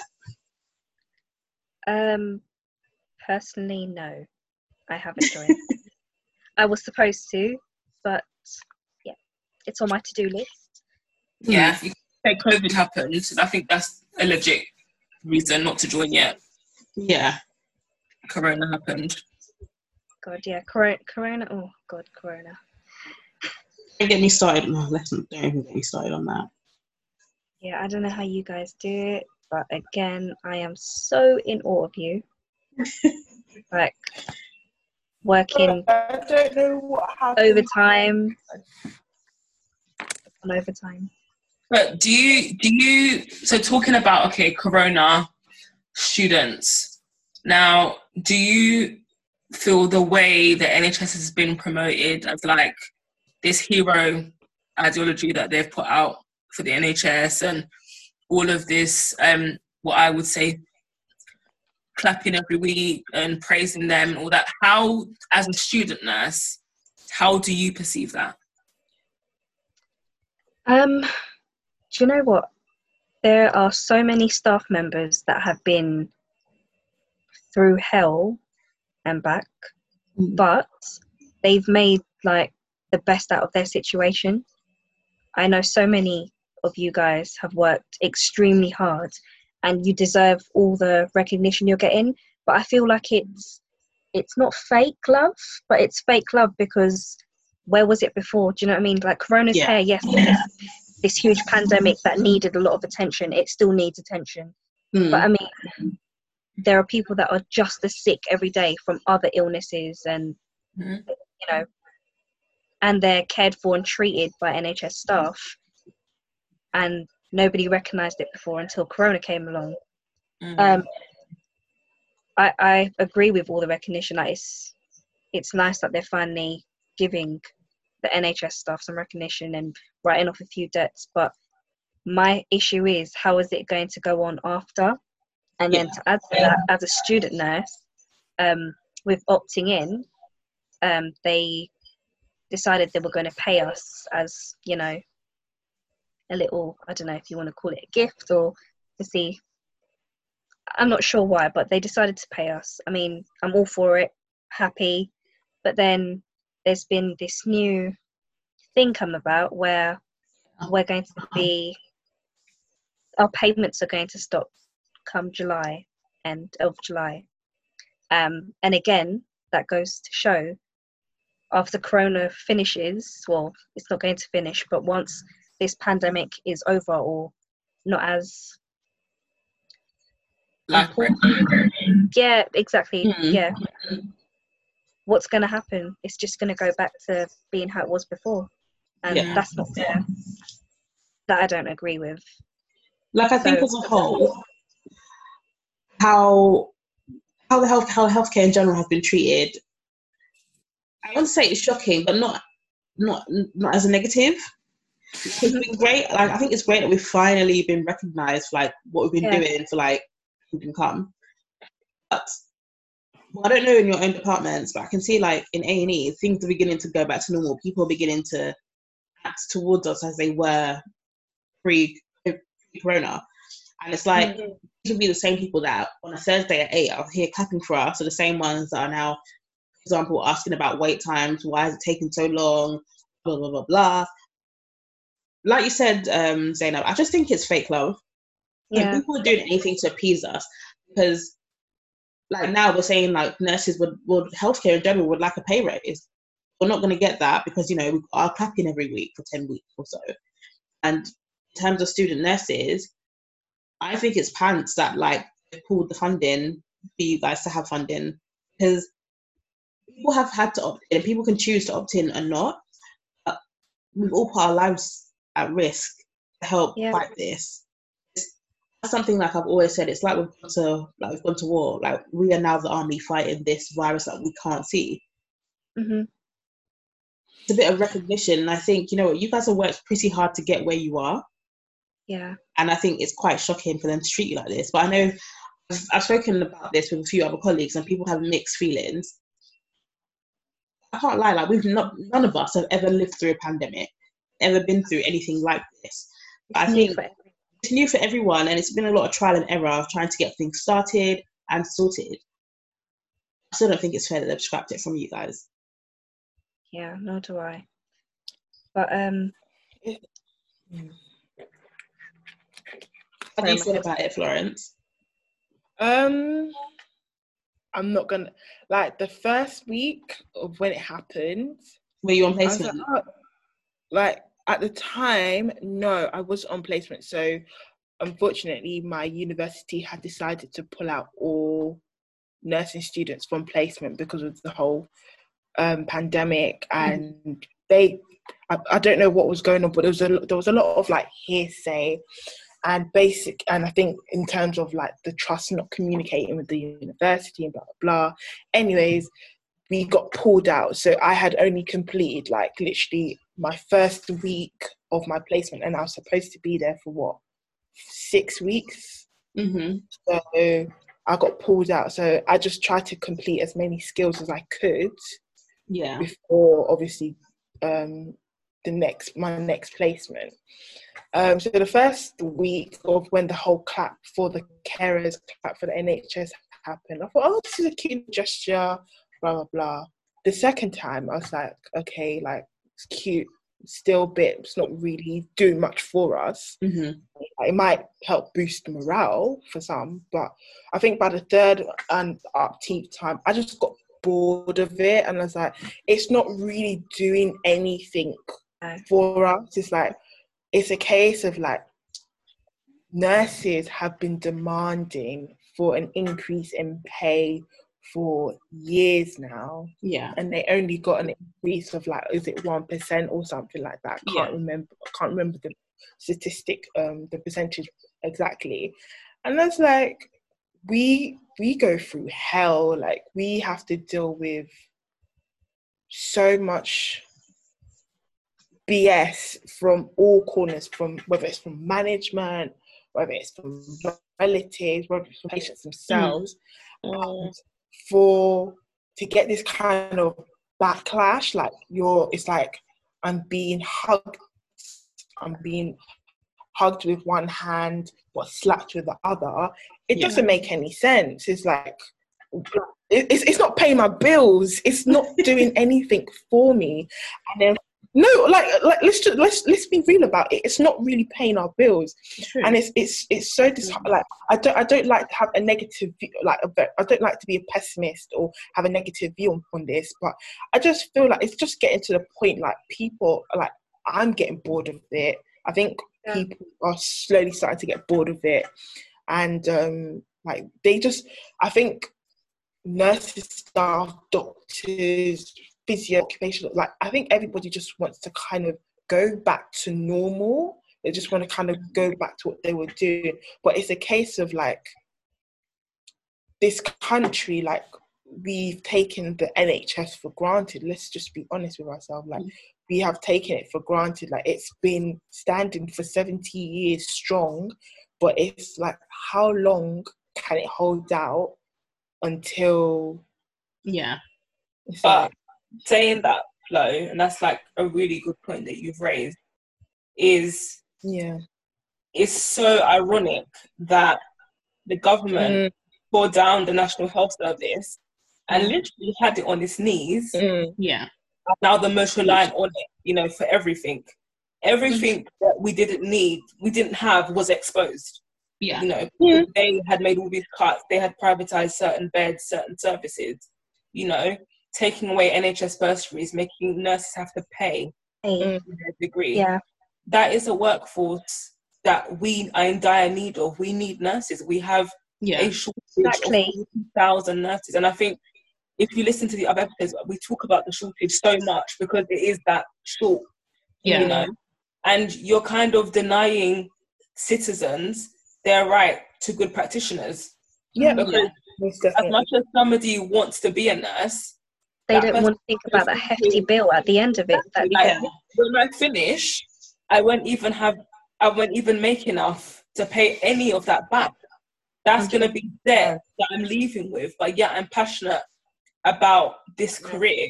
So what do I do? Do I choose the debt versus the career, or do I just sit it out?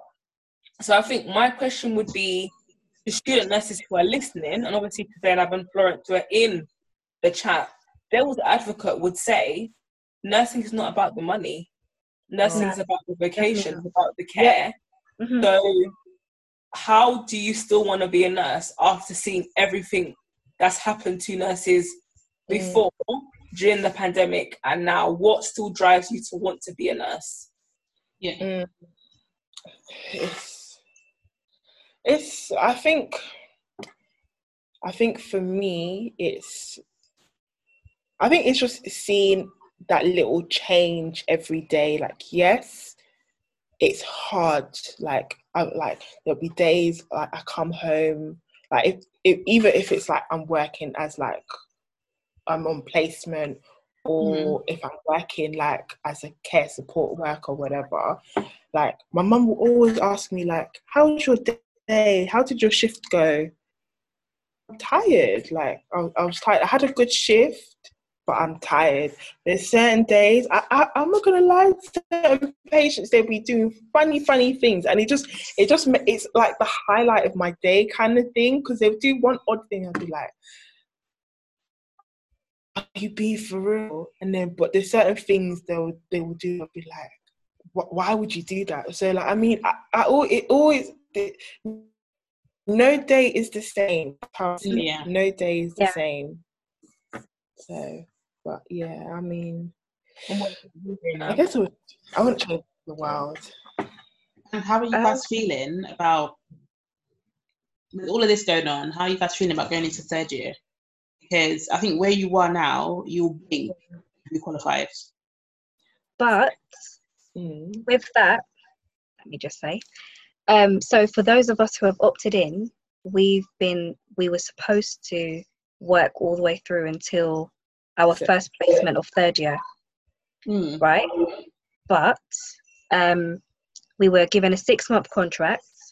Some of us, I don't know, I'm pretty sure all of us, it was contracted. We've all been contracted to 6 months. Yeah. But now the issue is, a lot of students, well, like in my group chat, as I was saying, a lot of them feel disheartened. They're not optimistic anymore about any of it, and they feel that after I think it's a 9-week placement we're doing right now.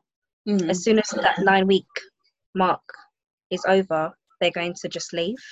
They're not going to continue over through the summer period because they're not getting paid. And that's another thing as well. A lot of fellow students have left their jobs in order to take this on.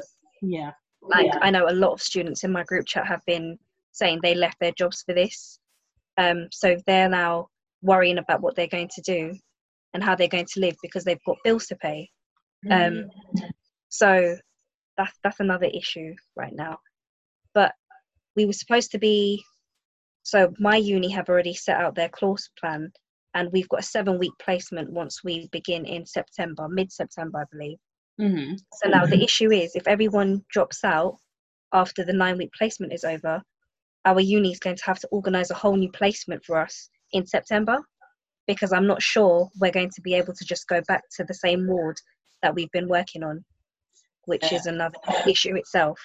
So also, what happens with your hours? So, correct, everyone still has to complete 2,300 hours in both placement and theory. This is like completely messed everything up, no? It has. And NMC said that they were going to move things around a little to give us some leeway. But when you look at it, I mean, this whole 80-20 split, it's not really 80-20. We're just, that's nonsense, basically. We're working the same amount. We're doing the same amount of placement and we're doing the same amount of theory. There's been no change whatsoever. The only thing was we were going to get a bit of payment for the 6 months, which has now ended up being just 2 months or less. Yeah. But in terms of the placement, the hours, some unis, so there's another uni, not mine, they said that they're going to count all hours towards the final amount. Whereas with my uni, we're only allowed to work those 9 weeks. So no matter how much we work, we can only record the 9 weeks. Oh, wow. Yeah, that means which doesn't make sense again. To complete. So we'll be working all this time throughout the holiday and whatever, but we still need to, we can't record any of our hours, and that's not fair because again, we're being taken away. We have less of a life again. No summer holiday, no time with our families to do our extra work. Labour. So basically they're saying we still need you, but what you're doing is not going to go towards your qualification, but we still need you to be there. And it's not fair. Cheeky. They've just really cheeky. Now, do you feel like you could go to your union, like let's say you belong to one, do you could go to them with this issue and something could be done, or do you think because it's a government issue and it's all logistics that nothing could be done about it? I don't think anything can be done. I mean, we've signed hundreds of petitions. I know I sign every petition that comes through my phone just because of how passionately I feel about everything that's happening. I've even contemplated starting my own petition. but then I just feel like, what's the point? Because nothing's going to change. Once they've made up their mind, I feel like, personally, once they've said something, that's what's going to go. What they say goes. Whereas, although we might have opinions and we might feel a certain type of way and it's really affecting us, it doesn't make any difference. It's not going to change anything. And then, as you were saying, with the shortage of nurses, it only just adds to that shortage, because a lot of students that are already on the course now want to leave the course because this has been so stressful, discouraging. It's just been a mess. I think, like, my personal opinion is, like, you know, you never nurse for the money, because we all know there is no money in nursing. You do it because you genuinely love patients and families, and you love the interaction, and you just love helping people. You love seeing someone smile. You love making that bit of difference to someone's day. Even if you just say, how are you? And that person just lights up because someone is focused on them. Or help a mum breastfeed, or you take a picture of the first family photo. Like, it's very small things that impact families. And I think that's what I want people to know about nursing. Like, so like Florence said, it's not the running around and the IVs and the CPR. It's the very little human things that impact and make nurse such an amazing profession. And I think what upsets me the most is the lack of respect society has for nursing. If we were held as high as doctors are held, they wouldn't mess us around like this. But yet, we are the core workforce of the NHS. We are probably the most dominant workforce that they have. We're the ones that they need the most, that they rely on the most. We're the ones that hold every system together. This pandemic would be dire without nurses. You know? And I think if universities had even taken all the students out, because none of them are going to work now, they were going to just do theory, I don't know what would have happened. I don't know how the wards would have ran. I don't know how they would have functioned. I don't know how they would have run at a safe level, you know. Because I also think there's moments where, as students, put in a position of a qualified nurse. And you almost have to make that judgment of, am I comfortable with this? Can I? They trust in me, but do I trust myself? Am I ready?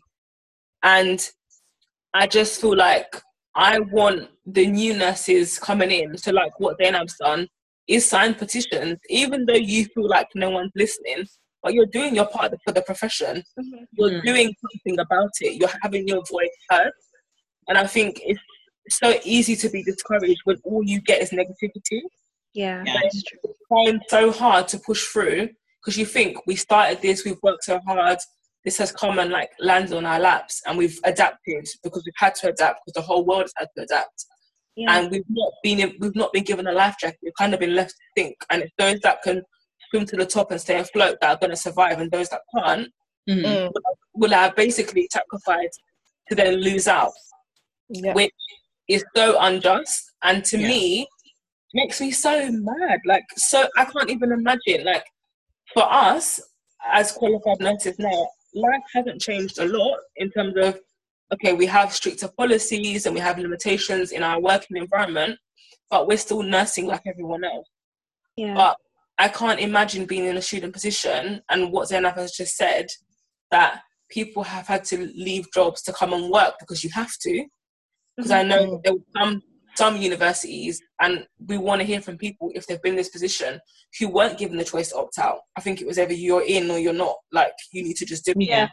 And you have to repeat the whole year. So you have to defer. But those were the three options. You opt in, you opt out, and you make up the hours at some point, or you continue if it's safe to go into. This was a few months ago, they were speaking about it. So if it was safe to go in, then you'd be able to do a normal placement without pay. But then the other option for those who are vulnerable, and there are so many, they have to defer. No matter, we're literally we were I think 2 months away from the end of second year, and they've been forced to defer. Oh my God. And it's so upsetting. Honestly, I really do feel for all those people because they have no other option but to defer, and that's not fair because they've worked just as hard throughout the year, and it's not their fault that the pandemic has come about. It's nobody's fault. No, But it's not. the fact that they haven't been catered to, there should have been another option for them. They should have been like, they should have spoken to the uni or whoever. Someone should have spoken to them and allowed something else for them to, whether it be just get on with their theory and then they catch up on their hours when it's safe to do so. Yeah. In their third year, during their third year, or they graduate a little bit later than everyone else. Like that would have been fine, but to defer and have to repeat an entire year all over again because of your health condition, that's discrimination. Yeah. It is basically, it's health. That's a drop mic moment right there, Zainab. That was a drop mic moment. It literally was. Drops Oh, mic, drop bot, walks away. literally. Oh. And how do you guys feel then? All of this, how do you guys feel going into third year? I'm not gonna. I feel nervous because it's like, okay, like this is like the pinnacle, the turning point where it's like, okay, it's kind of like a make or break. At the same time, like going out there, like when I'm going on placement, whoever's my practice assessor, whoever's my practice supervisor, there's this heavy expectation. They're expecting you to know everything. It's like, I don't know everything. I'm still learning as I go. Like, I've spoken to nurses that are newly qualified, that have been in the game for like 1, 2 years, 3, however, and they learn more after they've qualified than during their study. And it's like because it's like, okay, like this is like you hear the theory aspect of it, but when it's put into practice and you're actually doing it, you're like, oh, so that's what that meant. It all clicks into place. But at the same time, I'm just like, I don't know what I'm going to expect. I don't know. I don't know what is before me, but I'm just gonna be like, do you know what? I'm just gonna take it by the horn and be like, okay, whatever it is. I'm just gonna do to the best of my ability. If I don't feel comfortable doing something, I have, like you could say, I kind of have that student umbrella. I can fall back and say, like, I don't feel comfortable doing that. And if they ask me, I don't feel I'm that competent enough to actually complete that. However, I'm willing to watch you do the task, and when the next opportunity comes, I will do it. Of course, under supervision. So it's just learning to say no at the appropriate time. No, that makes sense. And what about for you, Zainab? How are you feeling about going to third year? I'm excited because I'm drawing closer to my goal. Becoming a registered nurse, and I'm excited. I'm so excited, and I know where I want to work, so it's just getting towards that. But it's the uncertainty of what's to come. I don't know how it's going to play out, what's going to happen with uni, and I think that's what's troubling. The uncertainty of it all. So what are uni going to ask of us? What do they expect us to do? How are our theory hours, how are we going to interact? Is it going to be, because we still haven't established that, are we going to be going into uni? If so, we're going to have to travel by train because some of us can't drive there. Like it's everything. We don't have a plan at all. We've got a course plan, but there is no plan set in place. So that we've got a 7-week placement coming up as soon as we go back. And now that this has happened, we haven't spoken with uni with regards to people that have opted in, and our placements they haven't been cancelled. I don't know whether or not I should go ahead and continue working. I'd like to, because again, it's not about the money, and we enjoy doing what we do because that's where I learn. But do I continue because that means less time with my family and catching up with my work? Is it worth continuing during the summer holiday? Is it not?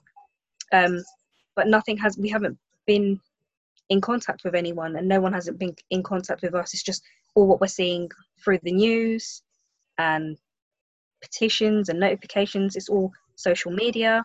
So there's just been a lack of communication, and again, that makes me really nervous. No, that makes sense. Otherwise, I am excited. Like, I want to. What do you want to specialize in? Like, what do you want to go into? So, throughout my 2 years, I had an amazing A&E experience. Wow. A&E is like the safe zone for me. I love it so much. I literally, everywhere I go, I'm like, I'm going to work at A&E. And I already I messaged my placement lead and asked her whether I could have my 12-week sign-off at A&E. And I think I emailed her that about a month ago. And I was like, sorry, I know it's like a year early, but please, could you just bear in mind that I want to be at A&E back in this place, because I really enjoyed it and I feel like I can learn so much more and I'll be able to get everything signed off. And every placement I go to since A&E, I base it on A&E, which isn't a good thing, but I have had good experiences after A&E, but it can't top A&E. Oh, wow. Okay, here we go. A&E nurse, GG, that's the crew. Okay. Don't worry, come and join us, Zainab. We will be more than happy to have you. And what about you, Flo? Like, have you seen like where you want to get into, like a specialty or generalize? Like, what do you want to do? So, I mean, ideally, I would like to work in critical care. I think for me, that's like one thing I've noticed. It's one thing I've noticed, like with critical care, is like they have their own style of learning of how they teach. Yeah. Teach their nurses, and it's like if I could work there, like anywhere I work, it's like you know that you have that vantage point, kind of thing. So it's just, but if it means me having to get like ward experience first, then so be it. But critical care that's where you want to go. Yeah, I do, and because it's I think it's a bit more quieter for me, because I'm not gonna lie, ward life is hectic. Are you sure critical care is quieter? I was gonna say that. Just because like the patients maybe chewed does not make it quiet. I mean, I've seen it busy and I've seen it quiet. However, I think for me it's like, because you're focusing on like one or two patients, like okay, these are the patients you're working with. I'm not having to manage like several patients, and then I've got doctors at one end, I've got band 6s and 7s on one end, having to deal with so much, and it can become like very like cumbersome. It's like it can be very overwhelming, and for me it's a lot to take in and process, and especially like when you've got family members, when they're trying to like call at very, very difficult periods of the day, where like it can be like what in the trust would be seen as like protected periods, like for like breakfast, lunch, dinner, medication rounds, and like you're trying to do your medications, then obviously you've got a relative trying to call him. I just calling to see how my granddad's doing, like what's going on. Like I've been told that he had, I don't know, a CAT scan or an MRI. I just want to know what the results are. Obviously, like for confidentiality, you can't really be disclosing such information over the phone. But it's it's difficult. But critical care that's the one I want to go into. No, that sounds great. I have a question for you guys. Did you know where you wanted to go to? Yes, so I, just like you, I did my A&E placement at District General. I loved it, absolutely loved it, right down to the mentor. Like, he was amazing. If it wasn't for him, I don't think I'd be an A&E nurse. And like people I went to uni and like the other girls on our course who were there and attest to this, like it was probably one of no, it was my best placement ever. And I knew from that point, like, the ward life wasn't for me. Mhm. And there was nothing else I wanted to do at that moment in time. What So year were you? the second year, I think it was my second placement in second year. I was like, I love this. I like the hustle and bustle. I like the fact that you don't know what's coming through the door. Though sometimes that could be quite painful, Yeah. especially on those winter nights, but I love it. And that's what's also led me into like safeguarding and all sorts, because you just deal with so much. So much happens day in, day out, and also you liaise with like your adult colleagues quite a lot. So it's like, I love A&E, I love children's A&E, but then you still get to dibble and dabble in the bits, tiny bits of like adults, and that side of it I don't mind doing. What about you, Diane? Oh gosh. Do you know what? So my specialty is NICU, so neonatal intensive care.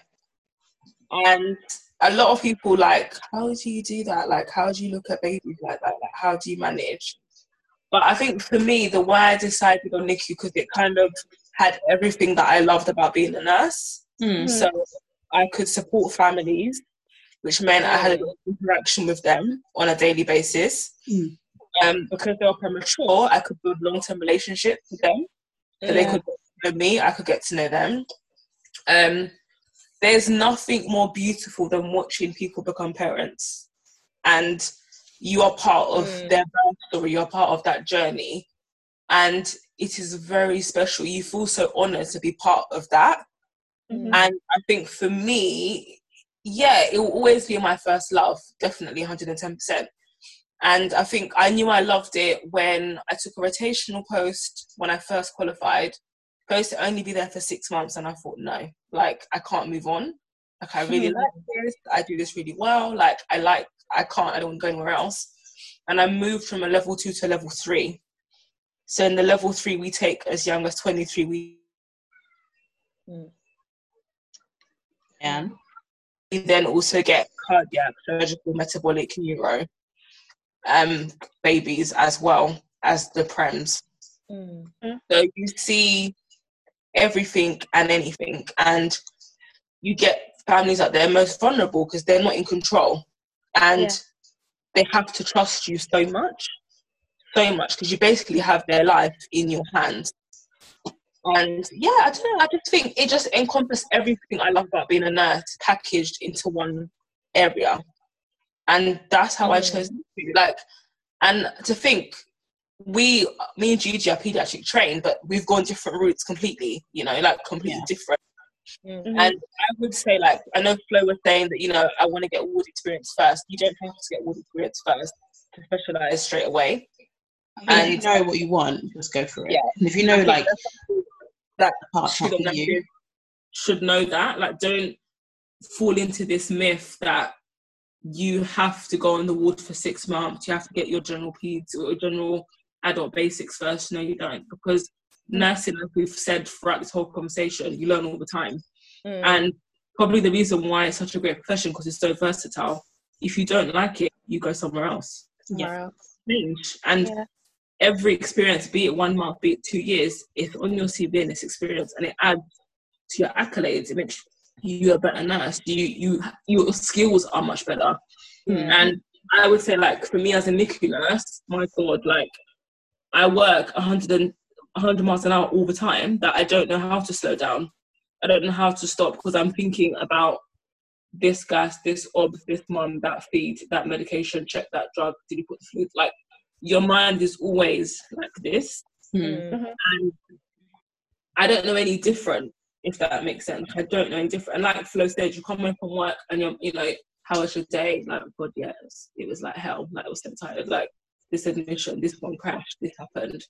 But I think you find that when you qualify and as you get into your career, it gets so normal. Like, it's so normal. The things that happen, you just, like, people look at you thinking, how are you not traumatized? Like, how does this not face you? How are you not, like, shaking? But I don't know if Gigi has this, but I know I have it. I'm like different people when I'm at work. So, like, when I'm at work, I'm Diane, the professional. And I can see something that can really upset me, but I can't cry because I'm the professional. But in real life, in inverted commas, like, I'm the most emotional person, the most drama person, the most, I get stressed like that. Mm. But when I'm at work, you can't see it. It's like game face, it's like boom. And I feel like NICU made me a better person. Like, I became a very strong person being in that environment. I had to be strong for my families, for my patients, and for them to trust me. I can't be falling apart, kind of thing.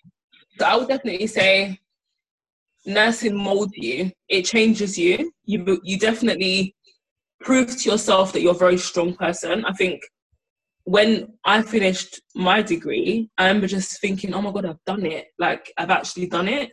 It's finished. I actually can't finish.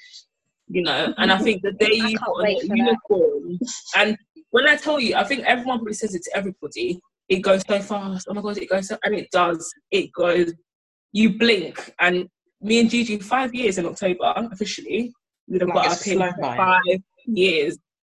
And if you look at our friends, and all of our group are so accomplished, you know, we've got a band 7 in there. Gigi's going to be a band 7. We've got band 6 in there, like, and all in different countries. Like, claim it. Like, honestly, like, you have to big up your girls, like, and your boys. Like, we're so accomplished, and as a team, because we are a team, and we've remained a team. That group of us have remained a team, and we support each other so much. We drive each other so much. We push each other, and that's where we go to vent. Like, when it's been a bad day, you go there and say, guys, it was shit. Excuse my language on the podcast, but mate, like, it was bad. Like, I don't even know what happened today. This was the plan for today, and it went out the window because A, B, C, D happened. And you get each other, and there's no one gets you like your nurse friends get you. Yeah. You know, like, no one gets, and no one can understand 12 hours. No one understands 12. Like, when you tell somebody, I haven't sat down in 12 hours, they don't understand how you didn't sit down. Yeah. But you know you haven't sat down because your feet are swollen, or your back is hurting, or your hand hurts, or your head is hurting you because you didn't drink enough water because you're running around like a crazy person. Yeah. So I kind of feel like they're all actually nurses, all that are listening, stuff like that. I think advice from, I'm not even a veteran yet, I'm only 5 years, I'm still a baby. What I would say is, do not give up. Do not allow the pandemic to take you away from your dream. If you love to be a nurse, keep pushing, keep striving. If you believe in a higher power, lean on that for strength. If you know, your friends or your family, try your best to utilize them. Talk about your feelings, express yourself, and, you know, be like Zainab. You saw your passion, go for it. Email and say, I want to go here. What's the worst that can happen? They're going to say no. I send you somewhere else. But don't be afraid to speak out. Use your voice. And at the end of the day, that assertiveness, it gets you noticed. It gets you noticed. And remember, there are 40,000 vacancies. There's enough space for all of you. You can get the job that you want. You can be the nurse that you want to be. Don't let anyone say you can't be anything that you don't want to be. And don't be discouraged, especially when you meet people who make you think, why am I doing this? Because I think student nurses, you do have that minute of, I met this nurse, made me feel like this, like I'm not good enough. Or so you are good enough. Yeah. And you have to remember, like, you always have to pep talk yourself and think, no, do you know what? I can do it because I'm here. People are recognizing my excellence. People are seeing I'm good enough, and I'm good enough. Yeah. And if I don't know, I don't know. And what I do, I'm going to do well. Yeah. And what you can do is give 110%, be punctual, smile. If you don't know, you don't know. If you want to cry, go in the toilet and cry. If something is overwhelming, speak up. Don't hold it in. Go and tell whoever you feel safe to tell that I'm overwhelmed. This is too much. Like, I don't feel comfortable with this. I can't support the patient properly because I'm overwhelmed. And there's nothing wrong with doing that. I think people need to know, ask for help, say how you feel, be vulnerable where you need to be vulnerable. Yeah. And I think one thing I would always say, remember how it is to be a student. So anyone that's about to qualify, or you guys are going to third year, in 6 months from qualifying, you might become practice supervisors, and you're going to be signing books. You're going to be watching skills. You're going to be assessing practice, and it's that quick. You'll be shocked how fast you become the mentor and you have a student. And you're just like, whoa, like I am watching someone else and they were watching me just 6 months ago. And just never forget how it is to be a student. Never forget that people are human beings, and just be kind. Just be kind. And yeah, like we are excited. We can't wait. We need new nurses, you know? Yeah. We do. We can't wait to have you guys on our team. So yeah. Can't wait to be on your team too.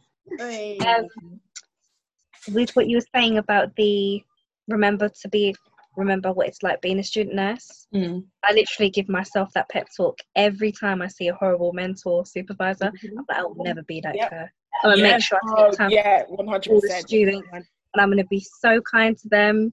Yeah. And they're gonna love me as much as I love this person and that person. Yeah, definitely.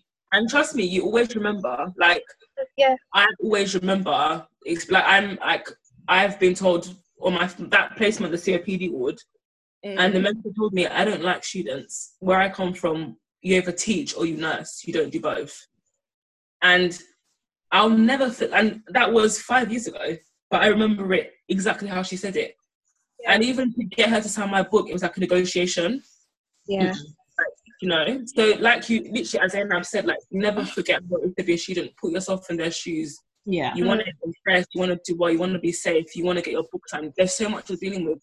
You've got a pandemic on your hands and you're trying to perform at your best. Yeah. Yeah. So yeah, I'm gonna hand over to Gigi.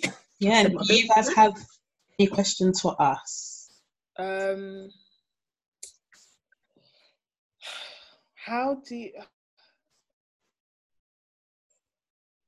you stop yourself from going mad on a day-to-day basis? Because I'm not gonna lie, there's days I'm just like, I think to myself, am I doing the right thing by doing this course? Like, am I doing myself a favor? Like, I think you need a good support system and find some hobbies. And the reason I say that was like, I remember in second year I picked up rugby. No one ever believes I played it. Oh my god, you mentioned rugby earlier, so I thought that was a joke. No. Like no one ever believes I played rugby in uni. Oh, is it? I think just doing something took your mind off uni and work and placement. It was like the one place that, you know, you got to make new friends with people from everywhere, just have fun. And I think that's probably what helped me get through second and third year, because I knew, like, you know, once I get onto that pitch, I'm a different person. I'm playing the game and that's it. When I get off, I'm tired. I'm going to shower and go to bed. Life can continue after that. I think by having certain hobbies, obviously now we can't really do much with everything that's going on. Even if it's just taking some self-care time and, you know, having a little spa day for yourself, turning off your phone and turning off everything and literally just breathe and chill, just do some stuff for yourself will definitely help. Okay, thank you. I'll definitely bear that in mind. And I'll try, because I am trying to take up some hobbies, but I'm just thinking, like, what is there to do? Obviously, right now it's quite difficult with all that's going on. Yeah. Even during this period of time, like, I've bought a bike, and from time to time I go riding with my sister or just riding on my own, and that helps me clear my head. I may not do it as much as I should do, but just getting out in general, that I'm not in the car and I'm not going to work, like I'm not doing something that actually requires me to do any mental thinking or anything like that. Like I just get on and ride. Or you go shopping. That's what I do. Yeah. And, you know, finish all your wages. Therapy, it's all that for a reason. I mean, can't complain. Retail therapy always cures the sanity. I don't know, I kind of feel like with nursing, it is a bit, it takes you in different directions. There's moments when you love it and you think, there's moments when you think, what the hell is going on with my life right now? Like the all-nighters in the library, do you remember? Pro Plus, doing dissertation, we're there till 4 a.m. And you're dealing with life, like relationships, family. This boyfriend is giving you stress, and then you're going out on the phone to shout at this person, and then you're coming back, and then you've lost track, and you all start laughing and joking about something else, then you're listening to music, then you're like, But that's all part of the fun, and you don't forget it. Like, it's so much part of it. And I think the best way to do with your sanity is laugh. Don't take things too seriously. Don't give yourself a lot of pressure. Because trust me, when you're newly qualified, you will feel it enough. Like the first day when your uniform's on, and remember, when you're new, no one knows you're new. Like family, parents, they don't know you're new. Exactly. They just see you're in uniform. And like for us in NICU, we all wear the same uniform. So yours is not more shinier than the one that's been there for 5 years. It's the same uniform.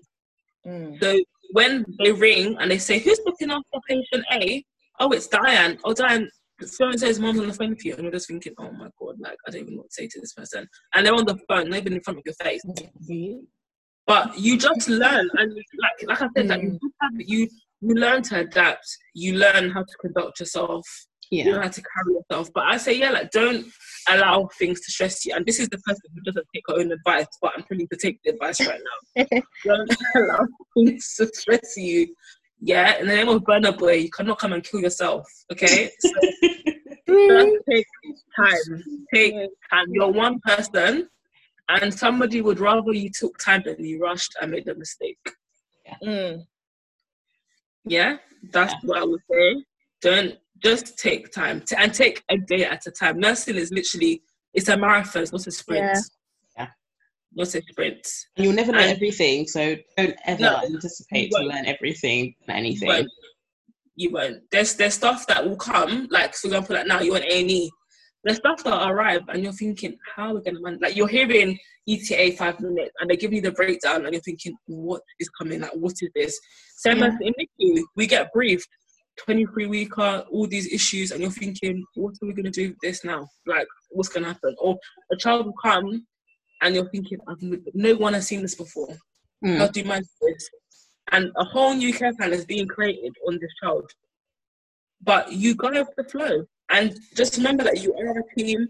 I think it's important for student nurses to know that doctors, nurses give a team. As much as sometimes we bash, we are a collective. And when patients, parents look at us, we're on the same team. They don't see us as separate people. And we need to try, and I think we need to be the example. As much as sometimes medics are not, I think we need to try and promote that we are on the same team.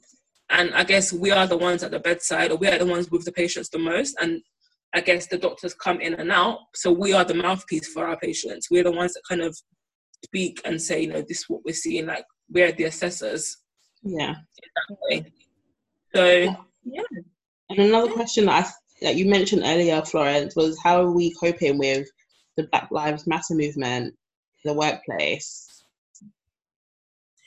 Yeah, so like how are you how are you coping with that? Because I know for me, like I know that I'm not gonna like anything that's anything regarding racism or just anything racial tension. I'm very I think I'm very much, my sensitivity is more heightened. So I'm very aware, like I'm more aware of what is being said. I'm not trying to misconstrue, but it's like I look at it and I'm like, okay, what does this person mean? What are they trying to imply? So like, does your place of work, do they support you? Like, do they have things in place? That I just want to kind of get like how. I think it's been quite, I wouldn't say difficult.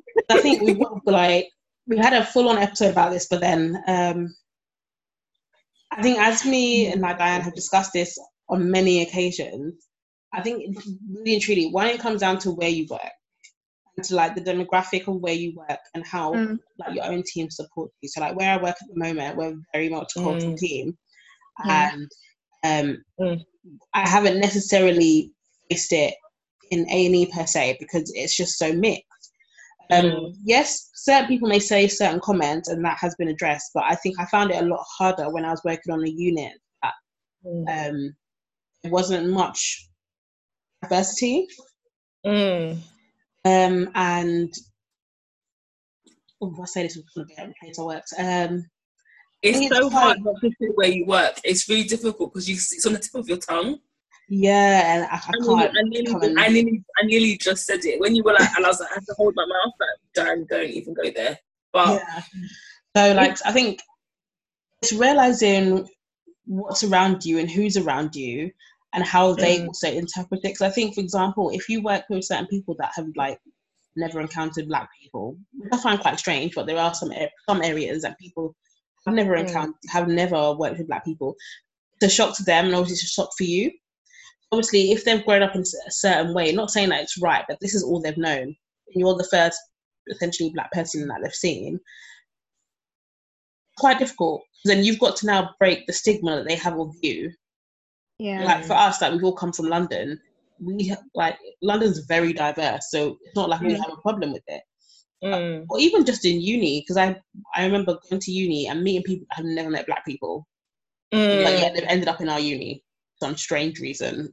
But like all places, do you get what I mean? Like people come from literally everywhere, and it's just trying to break the stigma, and also I wouldn't say teach, but essentially like show people the way for them to go and do their own research. And obviously with all that's going on now, it's stirring up a lot more conversations.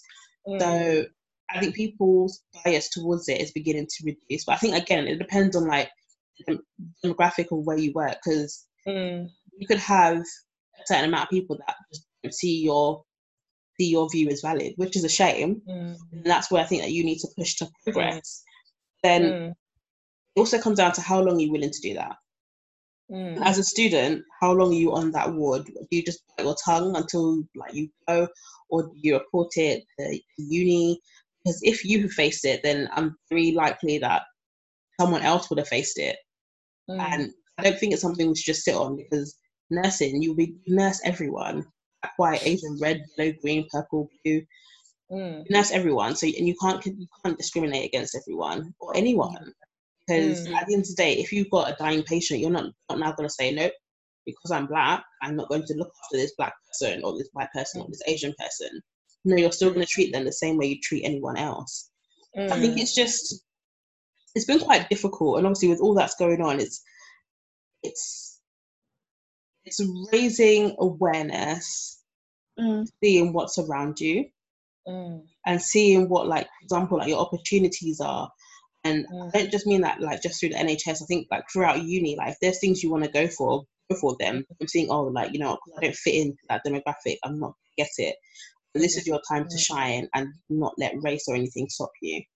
Yeah, I think just to like round off from Gigi, so I work in, I'd say, quite a big London trust. It's a very well-known trust. Yeah. And one of the best trusts, I would say that definitely. It's an amazing place to work. But I am the minority where I do, like, in my environment, I would say I am. With everything that's happened, the trust has like put on like talks about Black Lives Matter, and kind of invited this conversation for people to have like on Microsoft Teams, and kind of encourage this conversation. I definitely think personally for me as a nurse, it has pushed me to want more for myself. Yeah. It's made me think I want to be a pioneer in nursing in some capacity. Like, I want to do more for people who look like me, as well as others. I want to role model that you can be good and you can be up there and you can look like this. You know, it's not just one panel of faces. They can be so many different, and they can all be as good. Yeah. And nothing should limit you. And I think you are your own limitation. And I sometimes think if you're stuck, you need to make the choice to say, okay, I need to do something about this then. And being brave enough and honest enough with yourself to say, okay, this is either an issue, or I'm seeing something and I need to make a change. How am I going to do that? And just being really like strong and being steadfast in this direction I'm going in. I'm going to get there. Like Gigi said, you know, it's the biggest civil rights movement in the world so far, and it's definitely raised a lot of awareness. But yeah, to me personally, it's just made me want to push more. And I think it kind of sums up why we even started this podcast, you know, why we have it. It's the voice, it's awareness, it's showing people that, look, we're here and we love what we do and we're talking about it and we want more people to talk about it. Yeah. And this is just the beginning. I want to say a huge thank you guys for coming on and talking on with us and having the chat with us today. Thank you for having us. And hopefully be able to get you guys back in again. Thank you for having us. Yeah. We need to have you guys on when you're qualified. Like, we want the graduation pictures. We need it all. Of course, definitely. Yeah. The whole lot. Yes. But it's been so lovely to chat. Yeah. And it's nice and refreshing to see young women being trailblazers in their academic years, signing petitions, you know, speaking up, being assertive. Keep doing what you're doing, keep pushing, keep role modeling for your peers, and don't lose hope. Like, the end is nigh. Like, it's going to finish. It's not going to stop. You're going to get there. Yeah. But I thank you guys. On that note, thank you all for joining us. Thank you for having us. If anyone wants to hit us up, tips as well. No worries. And I think, like, as Gigi was saying, like, we obviously, our DMs on Instagram are always open. So if you ever have any questions, if you ever need to talk about things, just send a message or email. The email address is, I want to say it's in the bio. It should be in the bio. We'll double check that, but it should be there. But just don't feel shy to reach out. Like, we always have time for our fellow colleagues. So just drop a message. Yeah. Anytime. Until next time. Thank you guys. Thank you. Thank you. Take care. Bye.